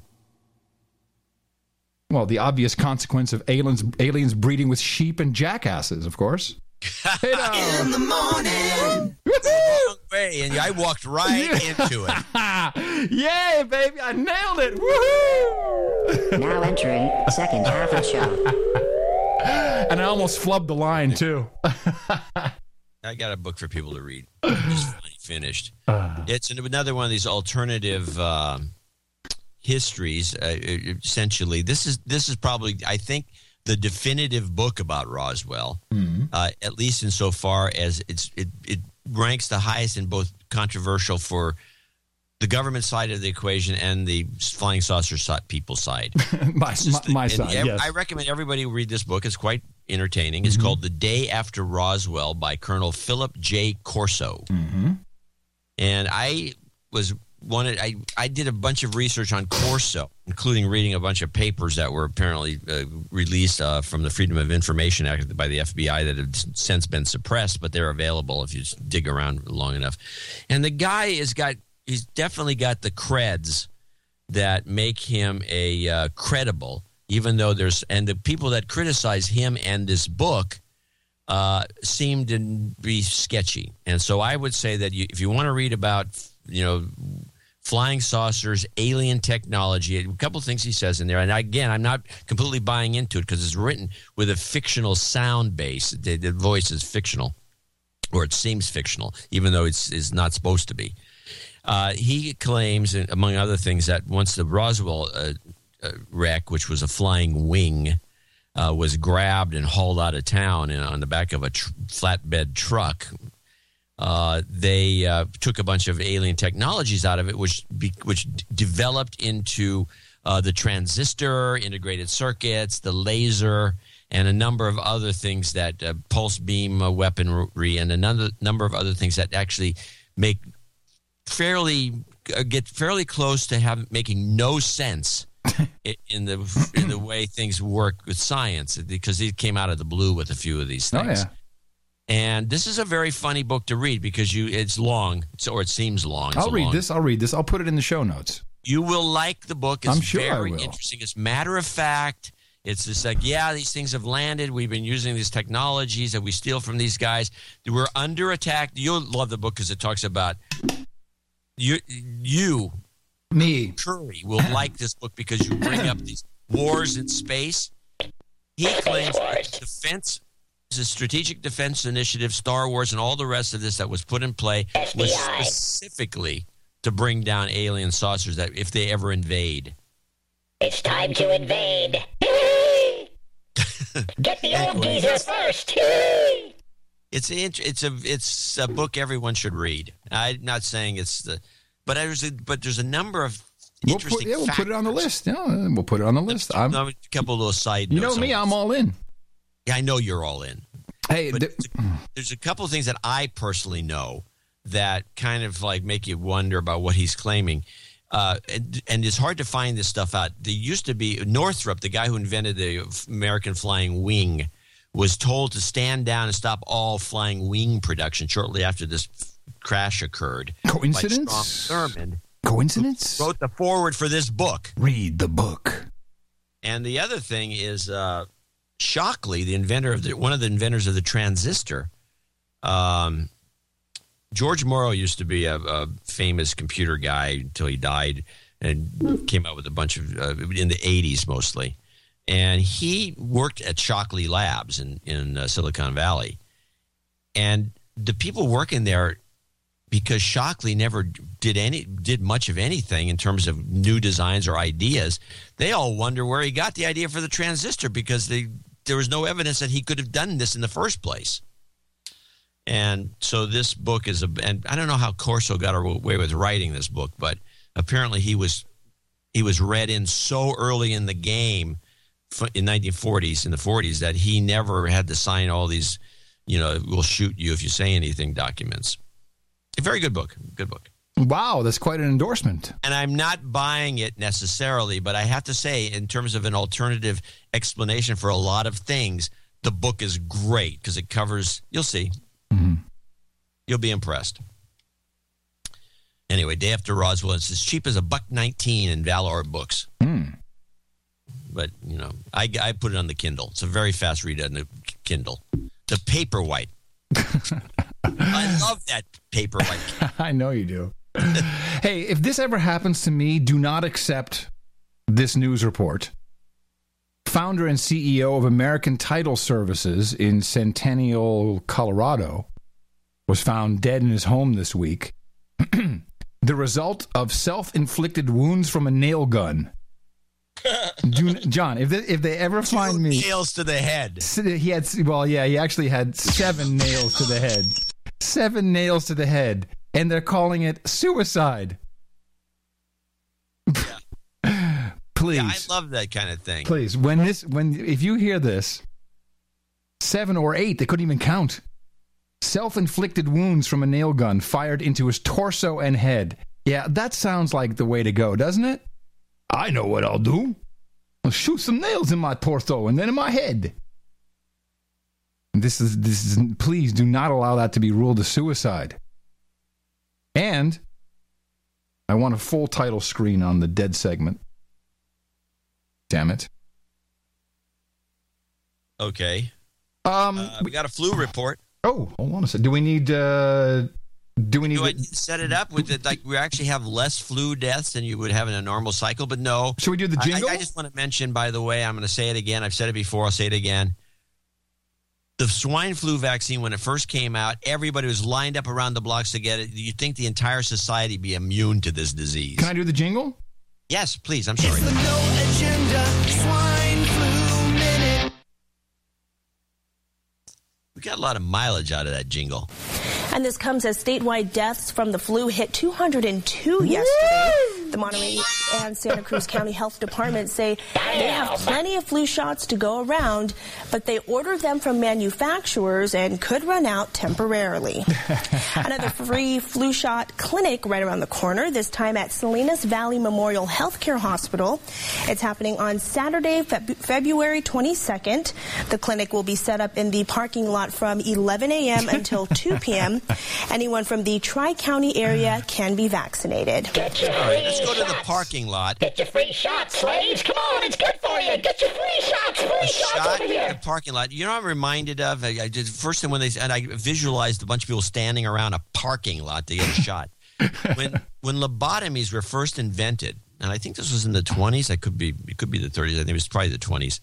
It became a very popular method for calming down the hysterical. Yeah, a lot of women. You just lobotomy. You get a lobotomy. Drill in the head and pull out a little bit of brain matter. You don't have to even do that. Oh. Apparently, they used to do lobotomies in Central Park the same way they're doing these shots in the parking lot.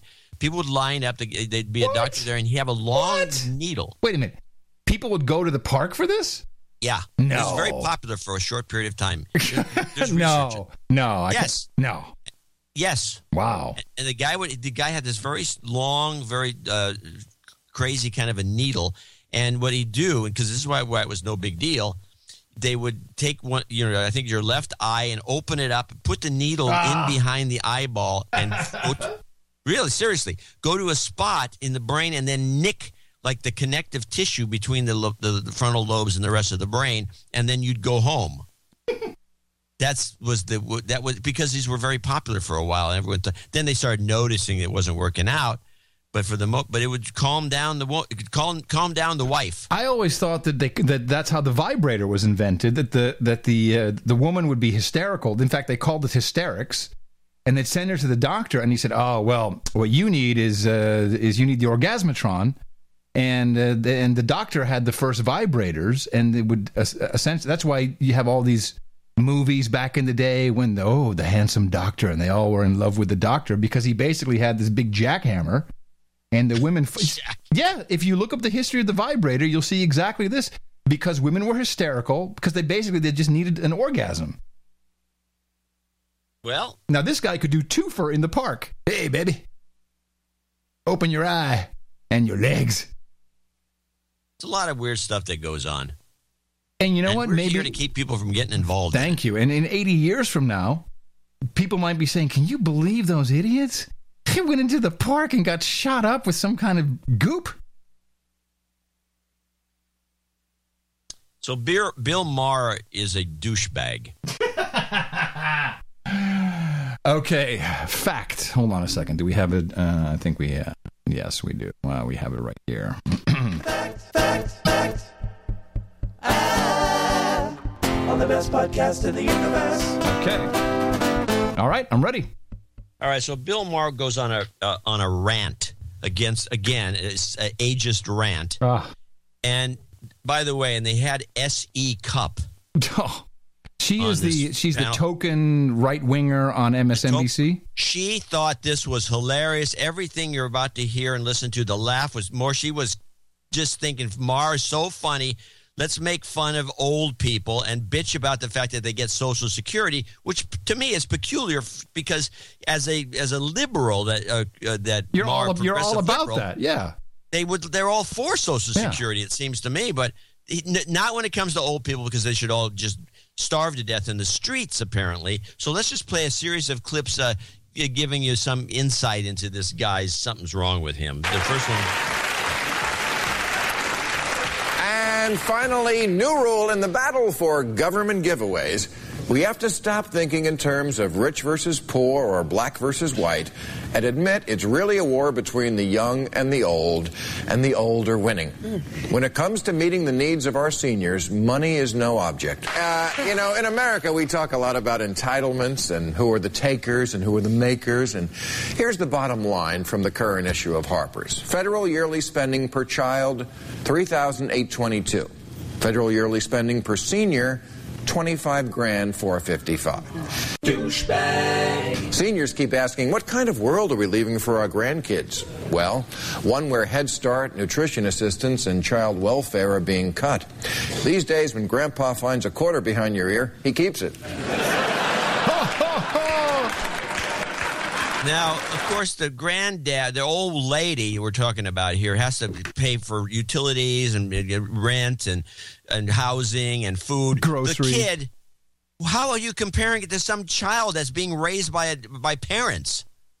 Are you saying that the kid should get $25,000 and the oldster should just get nothing? Yeah. And let them move in with the kid and the sons and daughters? I mean, what is he trying to say here? Well, it's also just comedy, John. I mean, It's very serious for comedy. Play part 2. That was part 2. You mean part 3? Yeah, part 3. But let's not kid ourselves where our tax dollar goes. It goes to Grandma because she votes and young people don't. So this is his conclusion is that it's all about the vote. And that's the reason they should get nothing. He goes on and on. He makes jokes about the penal pump, Viagra, all the sex that's going on in the house. Apparently, there's another thing you run into with liberals: the idea that anyone over 60 has sex. Oh, it's just weird. Ooh, that's weird. like, why would you have sex? Like my parents having sex. Ooh, weird. Yeah, I can't think about it. Very juvenile. My grandparents, they were well into their 80s. I knew there was some hanky-panky still going on with them. And I thought that was beautiful. Good for them. Yeah. And anyway, this finishes with Mar Part 4. But here's what I don't understand. Why, if seniors are having all this government-subsidized fun, why are they the angriest people politically? And they are. 76% of seniors say they're, quote, dissatisfied with the way things are going in the country today. Why? You're getting all the money and half the pussy. But polls... All right, that was funny. That brought S.E. Cupp into hysterics. She just thought this whole thing was funny. He had a joke about Astroglide, as long as they don't mix it up with the Polydent. I mean, the materials there, but it's hateful. And it actually was Buzzkill Jr.'s watching this, and he says, you know what's interesting to him, and he's a Lacanian philosopher, basically. He says that generally speaking, the comedians of the world stem from the court jester. Yes. The court jester is a guy who within reason ridicules the king, ridicules the cardinal, ridicules the people to entertain the elites. Yes, but the target is the powerful. It's always the powerful. You don't start targeting the people. You don't start targeting the elderly. You don't start targeting people that are usually helpless. What kind of a comic, and Bill Maher does this constantly, targets the people because they're idiot Republicans or because they're old and in the way, and he never targets the powerful. He's a pathetic example of what comedy has become with these liberals. John C. Dvorak's pet peeve of the day.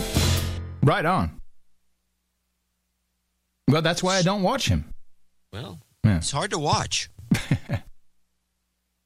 When he goes on these rants, I mean, I try to catch the new rules. He's got a couple of jokes in there, but then to watch S.E. Cupp all in. Oh, why would you?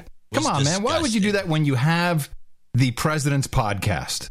I mean, seriously. You want some entertainment? You want some quality programming, my friend? You go to the President's Podcast. Yeah, hit me. And there's a couple of memes in here that we just need to be aware of. I want to work with Congress on this agenda wherever I can. But in this year of action, whenever I can take steps without legislation to expand opportunity for more American families, I will. I've got a pen and I've got a phone. All right. There you go. That's our president. Putin is shooting bears. The pen and he's riding horseback with his bareback with his shirt off. Our president has a pen and a phone. Very, very sad. Talking about the emasculization. I have two clips that are about Syria. Actually a couple of Syrian clips, but I have the two that I want to play back to back. One of them is Susan Powers. This is our new ambassador to the United Nations. She did a little... they have a name for that thing. They call it a stakeout, I think. When she goes to the microphone at the United Nations. Oh, I didn't know that. Yeah, it's called this. Let me just check. If you go to video.state.gov, that's where I always I think I saw this. It's let me see. Yes, Security Council stakeout. Well, I'm listening to her, and then there's this United Nations spokes guy who comes on sometime after her, and he's the number one guy under Ban Ki-moon. And I don't know, I can do this a lot of different ways, but I think it's just good to play them back to back because Powers has the masculine voice, and then you can hear what the guy sounds like. I note regime statements this morning describing a willingness to evacuate innocents. Given that the regime up to this point has described just about anybody living in opposition territory as a terrorist and has attacked them as such, we have reason on the basis of history to be very skeptical and frankly very concerned about anybody who falls into regime hands. Homs has been a city on the front. Is that the one you wanted or not? The one that said there is UN ambassador. Oh, I'm sorry. I thought I had the wrong one. Hold on. I got it. Then this is the guy. This is the male. Now, you heard the female with the male voice. Now you're going to hear the guy. The United Nations and humanitarian partners had pre-positioned food, medical, and other basic supplies on the outskirts of Homs, ready for immediate delivery as soon as the green light was given by the parties for safe passage. Aid staff are also on standby. Yeah. And then we have Jay Johnson, who was our brand new Secretary of Department of Homeland Security, who was interviewed by Jane Harman. We know individuals from the U.S., Canada, and Europe are traveling to Syria to fight in the conflict. At the same time, extremists are actively trying to recruit Westerners, indoctrinate them, and see them return to their home countries with an extremist mission. That's pretty alarming stuff when you think about the thousands of folks that have gone to Syria either to simply fight the Bashar al-Assad regime or to be trained. Well, no question about it. And some of those folks, by the way, Syria is pretty close to Russia, might try to go... Syria is pretty close to Russia. Should we look at the map for a moment? Jane Harman? She really means geographically, John. This woman is such a she was in Congress. Syria is pretty close to Russia. Might try to go up through the Caucasus and attack at Sochi too. The Caucasus is that's like 10,000 miles the other direction. How is she? Am I crazy? Am I missing something? Am I wrong? No, you're not wrong at all. Syria's not at all near. She's an idiot. So Syria is the. I'm trying to get the distance. I'll give you in a second. Okay, and then but here's the quote. Here's the money quote. Too. So Syria is the Afghanistan of 2014. It's a new training ground the US can for do a about global terror threat. Well, we're trying. Our intelligence services are pretty good. And we're trying to find out who these folks are, where they're going, and if we're good at tracking where they are, we will find them before they return and cause us harm. We'll kill them. Kill them with a drone. How far is Syria from? It's 1,500 miles. No, that's not that. That's not that. I thought it was further than that. It's still a 3-hour flight. Yeah, these guys are on camels. Yeah, it would take about a couple months. But Syria is the new Afghanistan. This is very important because what she's saying is, I guess she's trying to tell us that terrorists come from Afghanistan, even though we know the terrorists were in Pakistan and, I know, Germany. That's where the terror cell was. And, they were Saudi Arabians. Okay. Turn off your television, people. Or turn it on when the president has a visitor. We had a visitor from a very highly ranked visitor at the White House. Sweet Mickey Martelly of Haiti. And you'd never guess. How did he get here? on a car? On the Poop Express. Car with the pontoons? On the Poop Express. Of course, to review, there are still approximately 150,000 people homeless. No, that can't be. Because Clinton Bush guys. They took in billions and billions of dollars, and then people they phoned in for $10 a pop. I know a lot of people want to send blankets or water. Just send your cash. No, there's still 150,000 people. No, these people should all be living in first-class accommodations by now. 150,000 people living in squalor, in tents where rape and sickness. Of course, the United Nations from the Blue Helmets came in and gave everybody cholera, and was pooping. That people are dying. Yeah, thousands. And the United Nations refuses to pay a nickel. Thousands of people dying. Restitution. And just horrible. Of course, we have the Bill Clinton suite at the new hotel. We have all that all going. And we know that's we've got the gold and mineral rights up there in the hills. But 150,000 people, by the UN's own admission, and billions of dollars missing. Just missing. No one knows where it is. And I haven't forgotten the big George Clooney benefit. Clooney was there at the Clooney to the benefit, and Bon Jovi before. Everyone was, oh my gosh, so horrible. How quickly we forget. But our president will just play along. Now at the 4-year anniversary of that tragic event that devastated such a large portion of not only Haiti, but also devastated the Haitian economy. The good news is that because of not just the mobilization of international support, which the U.S. helped to lead, but also because of strong leadership from the Haitian people themselves. And you'll recall that there were riots, there was all this fake elections. The guy they wanted was the other musician. He got a big head, and they kicked him out and said, "Get the fuck out! You shouldn't be flying on the private jets, you moron." There was all the scandal. We remember this stuff. We track it. We're not falling for this, you liar. President Martelli, we've begun to see progress. The economy is growing. Security is improving. Security is improving, John. Economy is growing. How about the 150,000 people in the tents?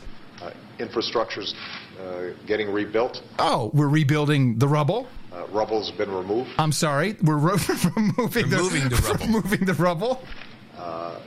Health facilities are beginning to open up. Schools are.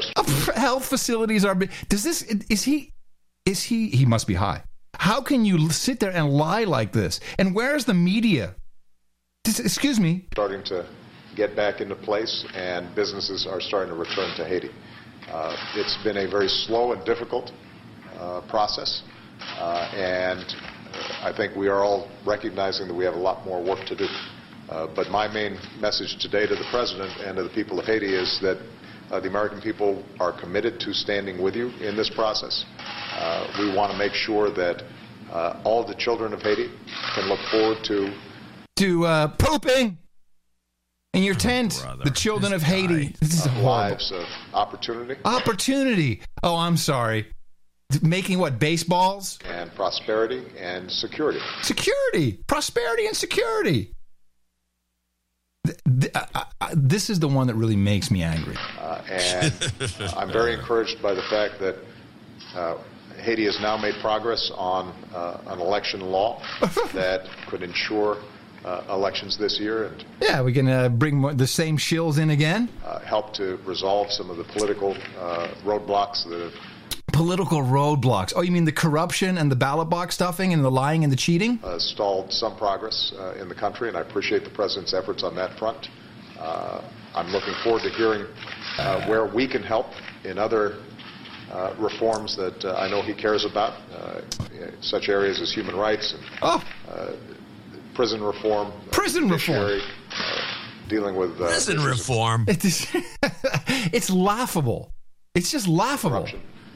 That are inhibitors to progress in any country, including ours. And now he's just making it up. We will continue to stand by Haitian democracy, Haitian leadership, and the Haitian people in give them their money. Slow and steady progress that needs to take place. So, Mr. President, welcome. We're very proud of our relationship with Haiti, and we look forward to deepening it. Now, if you're this guy, what would you do if you just got this from the President of the United States, who clearly is all in on keeping you in there so that you can run drugs through the country and have cheap labor, what would you do? I'd say, Mr. President, where's the billions of dollars collected by the Bush-Clinton Foundation, the billions of dollars collected by the marathon event that they had on all TV stations? Around the globe. That's what I'd ask. Yeah. Years to come. No? Thank you, Mr. President. I'd like to first thank the people of the United States. Oh, you're welcome. You're more than welcome. You're welcome. The government and you, Mr. President, for always standing by the Haitian people.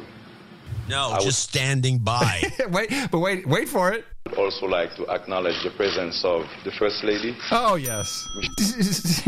Compliment the president's wife. That's what you got to do. Michelle Obama in Haiti after the earthquake. Yeah. I'd like to thank her for her support also. Through this meeting, Mr. President, I hope we have a chance to discuss matters pertaining to security in Haiti, security in the region, our ability to fight together narco traffic. There it is. To fight narco traffic. Sure. Now you disgust me. Yeah. I know it's a pet peeve of yours. Yeah, but not enough to play the jingle. But yeah, it is a big pet peeve. Interesting train route being set up. Oh, another one? A new one? Yeah, this is a new one. So we have the Strait of Hormuz, which is very important. Of course, that's... does Iran control that? I think they do, right? I believe so. Yeah. And it's very important to be able to get primarily, of course, oil and freight through this channel. It's 21... If you should really pull up a map to see the Strait of Hormuz. Are you doing it? Yeah, I'm going to do it right now. In fact, I'll do it with you. It's kind of cool, this. Strait of Hormuz. Let's see if I get... Here's a nice map. All right, here's the map. So we got the strait there. You got Iran on the right-hand side. And on the left-hand side, you got Oman. Now, I need to zoom out a little. Actually, the strait itself is really bordered on the north by Iran, and Oman is at the bottom. Well, you're looking at it at an angle. Yeah, it depends on how your globe is turned. Oh, yeah, if you're looking at it right, if I flip it over. It does kind of depend on how you look at it. Okay. You're right. So what they're doing now, I just have to zoom out. For some reason, Google doesn't want to zoom out very well on me. What they're doing is instead of going through if you look on the left, Oman, instead of just going through the straits, they are building a $3 billion railroad through Oman. Who's they? Oman. On the left, Oman. The Oman National Railway Company are going to take over the straits business, and they're going to build this railway from south to north, right parallel to the strait, all the way up into the mountains to Muscat. And they plan to have this thing done in a year and a half. And this is all part of that GCC, that the Chiners are a part of, and the Russians want to be a part of. Everyone's building the big railways everywhere. So they're just trying to bypass all of these waterways. So I'm looking at, let's say there's going to be a railway that runs from Oman through the UAE up through near Qatar, and then through Bahrain, all the way up. Kuwait, and all the way up. Yep, all the way up. So instead of going through the strait and then going to any of those ports, there'll be, and this mountains here. Where's it going to start? At Muscat? I think so. Yeah, Muscat. Yeah. So you dock there, you pour all your stuff out, put it on the train, goes all the way through the mountains in the friendly territory. You see, right through Saudi Arabia. Yeah. So that's a $3 billion. Well, that's because everyone's freaked out about the Strait of Hormuz being a choke point. Of course. And along those lines, I learned that this was a pretty interesting delays to the Panama Canal, which we've been looking at. So we have the Chinese. One of the few news outlets that looks at that. Yeah. Why would anyone look at it? It's so boring. So the Chinese are building their own canal through Nicaragua. I'm not quite sure what the status is, but trust me, the Chinese know what they're doing. So the expansion of the Panama Canal is, I'll read you the headline here. Delays to the $5.25 billion expansion of the Panama Canal will extend a surge in rates for vessels hauling liquefied petroleum gas to Asia from the U.S. Aha! Now we kind of know why this is in play. It's going to cost us a lot more money to ship the same amount of liquefied gas that we want to ship if we don't have this canal expansion.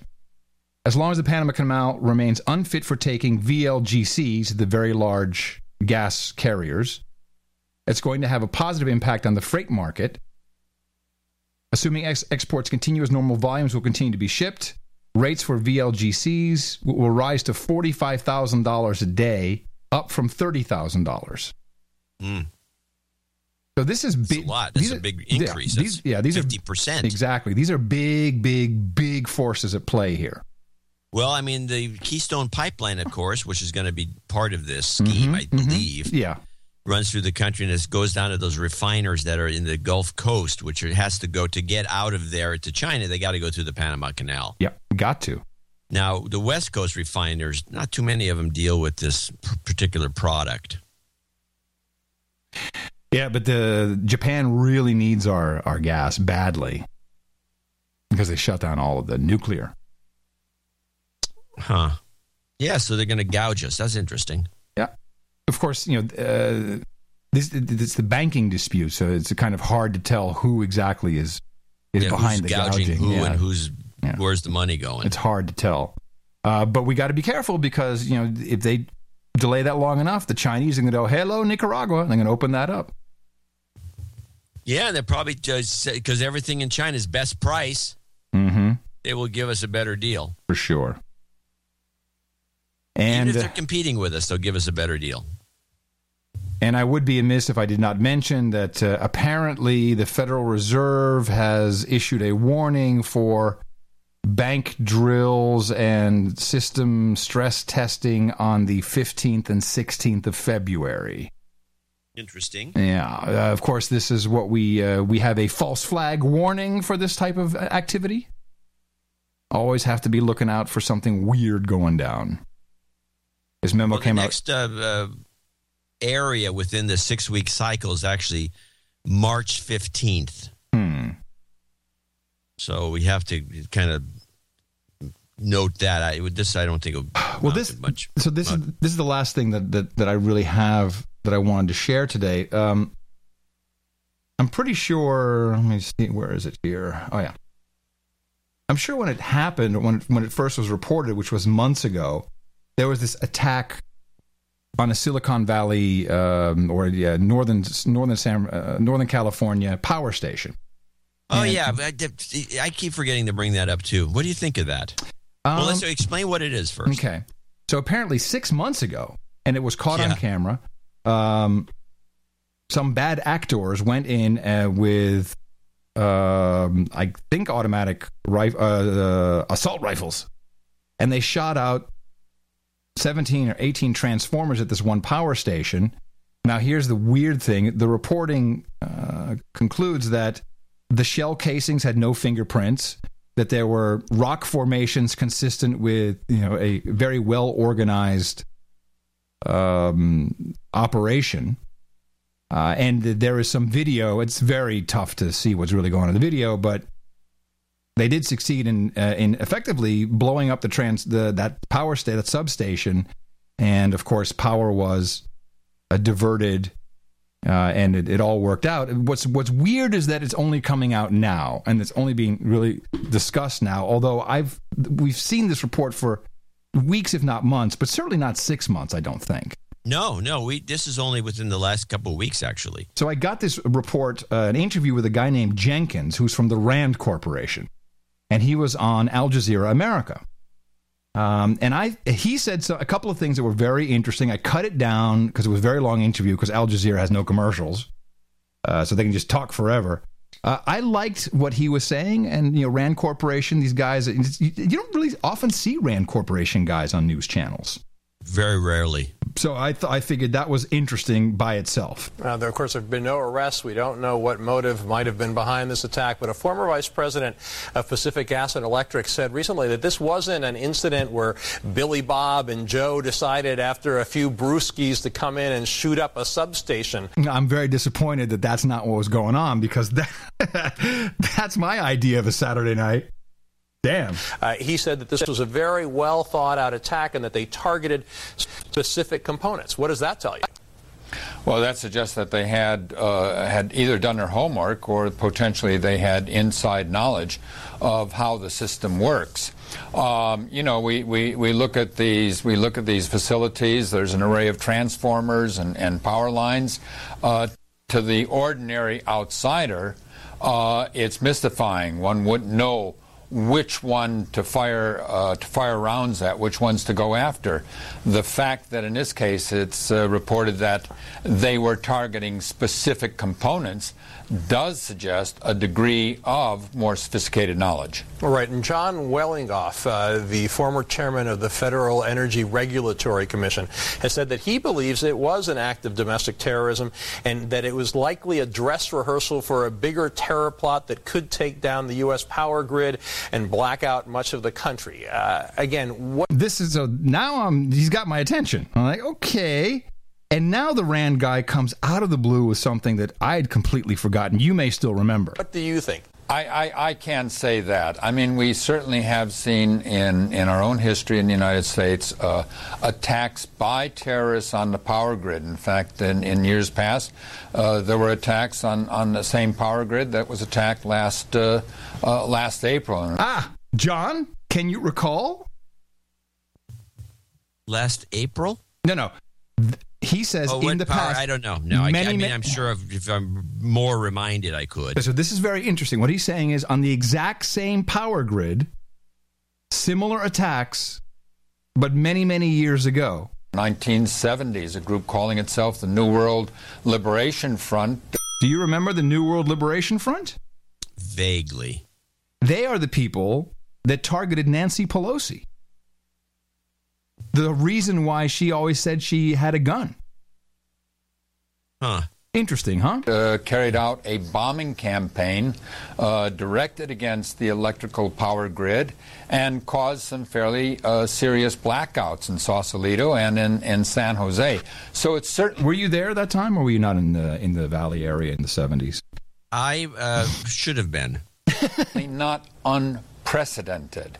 But to carry out a major attack that would bring down the system nationwide, that would require hitting a number of specific points simultaneously to preclude the possibility that the authorities could reroute power. Well, I think he's setting us up there. That's how to do it. Well, here's the way I'm looking at this. Is that, again, this would be ideal for the March 15th 6-week event. They bring this up now? Why? Yeah, exactly. To get it, you could have just let sleeping dogs lie. What's the point of now bringing it up unless it's a prelude to something that the government's doing? Well, he has one more zinger in here in his last 30 seconds. And U.S. officials warn about attacks on electric power facilities and on the grid. The first thing that most often comes to mind is somehow sophisticated computer hackers somehow getting malware and shutting us down. Is that, you think, the bigger threat? Now listen to what he says. I don't know that it's the bigger one. Certainly we've seen more activity in the cyber area as opposed to the area of physical sabotage. And that's simply because we are now so dependent on these information systems, because there are so many people with this technical know-how which has become increasingly available. And we also see a lot of activity because it's criminally driven. That is, there are commercial opportunities here. Well, yes. He doesn't he just say it? It's like, oh, it's criminally driven by the computer industry, who are criminals and want business opportunities to sell governments a bunch of hooey. Yeah, it was something we should get in on. Well, I'm thinking, for one thing, the question was weird. It was planted because if somebody's going out of their way to shoot up a place and then they're targeting certain components, it's got nothing to do with cyber. No. At all. No. There's no connection. But he even said it. He said, well, I'm not so convinced. I'm pretty sure. Yeah, of course. Yeah. And that would actually be really good because the defense contractors and, everyone's all in on cyber. Perfect to have an old school attack. So, people, we need more military crap there. We need, we need guards, personnel and tanks and. Well, they're going to do something with these kids from Afghanistan when they bring them back. They can put them around these places. Yeah, I'm not feeling too good. I got a clip that'll make you roll your eyes. All right, this has got to be the last one. I'm cutting you off. This is just too funny. So this is... Don't make it Thom Hartmann. I'm going to make it Thom Hartmann. It's the Radcast. This, I'm going to set it up. This is what he's added this, not to his RT report, but to his regular daily radio show. He has added this ludicrous segment of his show, and just tell me what you think when you're done hearing it. I'm Marlise Munoz. According to Radcast.org, we're seeing the higher levels of radiation leaving the states for the most part, but we should be seeing the rise of fallout once again in a few more days.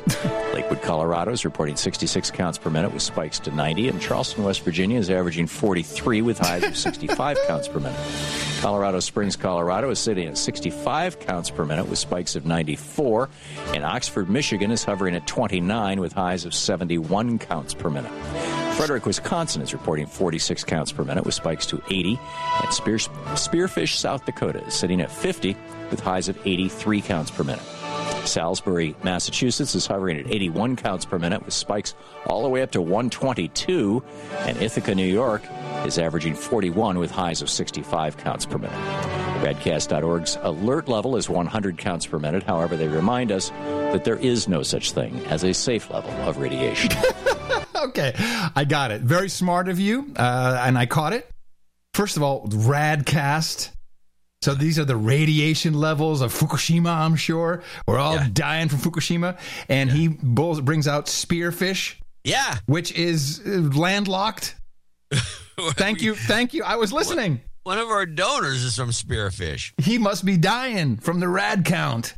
Now, the funny thing is when they hit Massachusetts, they had the numbers all go up, which makes no sense because the distance from one place to another. Hold on 1 second. Stop. Just stop.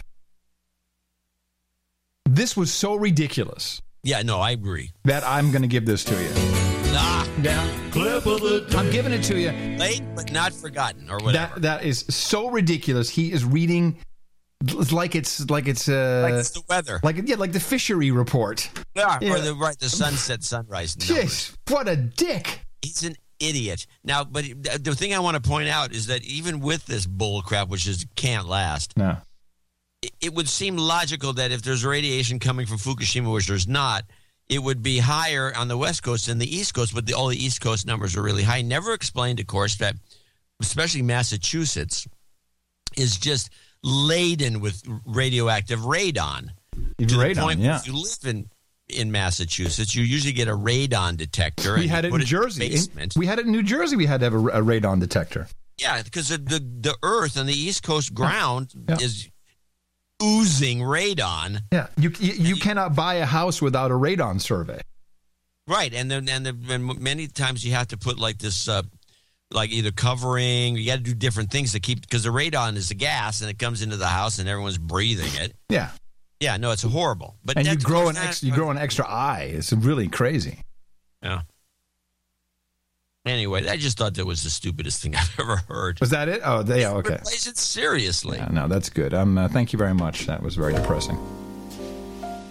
Oh, boy. Okay. Yeah, we didn't get to any Turkey stuff or Central African Republic. We're bad. Yeah, well, I'm going to talk a little bit about them in the newsletter, and because my thinking now is the poppies are going to be moved there. Ooh, I like that. Yeah, they got to, because we're leaving Afghanistan. We got to put the poppy someplace else. Well, for sure, and I have a report for Thursday. For sure, we are ramping up big time, and Djibouti, of course, is the main base. It's at Djibouti. I saw a video of Djibouti. They got Subway, they got Burger King. It's just like Basra. It's unbelievable. The Djibouti base is, whew. So we're launching everything from Djibouti. And makes sense. Yeah, and so it makes sense. We need to start. We should check out the Earth, the climate, the poppy growing climate there. I did. I've got all the maps. Oh, good. Okay, fantastic. That will be coming your way Thursday. Remember to support us, Dvorak.org/NA, here in FEMA Region 6 in Austin, Texas. In the morning, everybody, my name's Adam Curry. And from northern Silicon Valley, where it's raining, I'm John C. Dvorak. And we'll be back on Thursday right here on your No Agenda.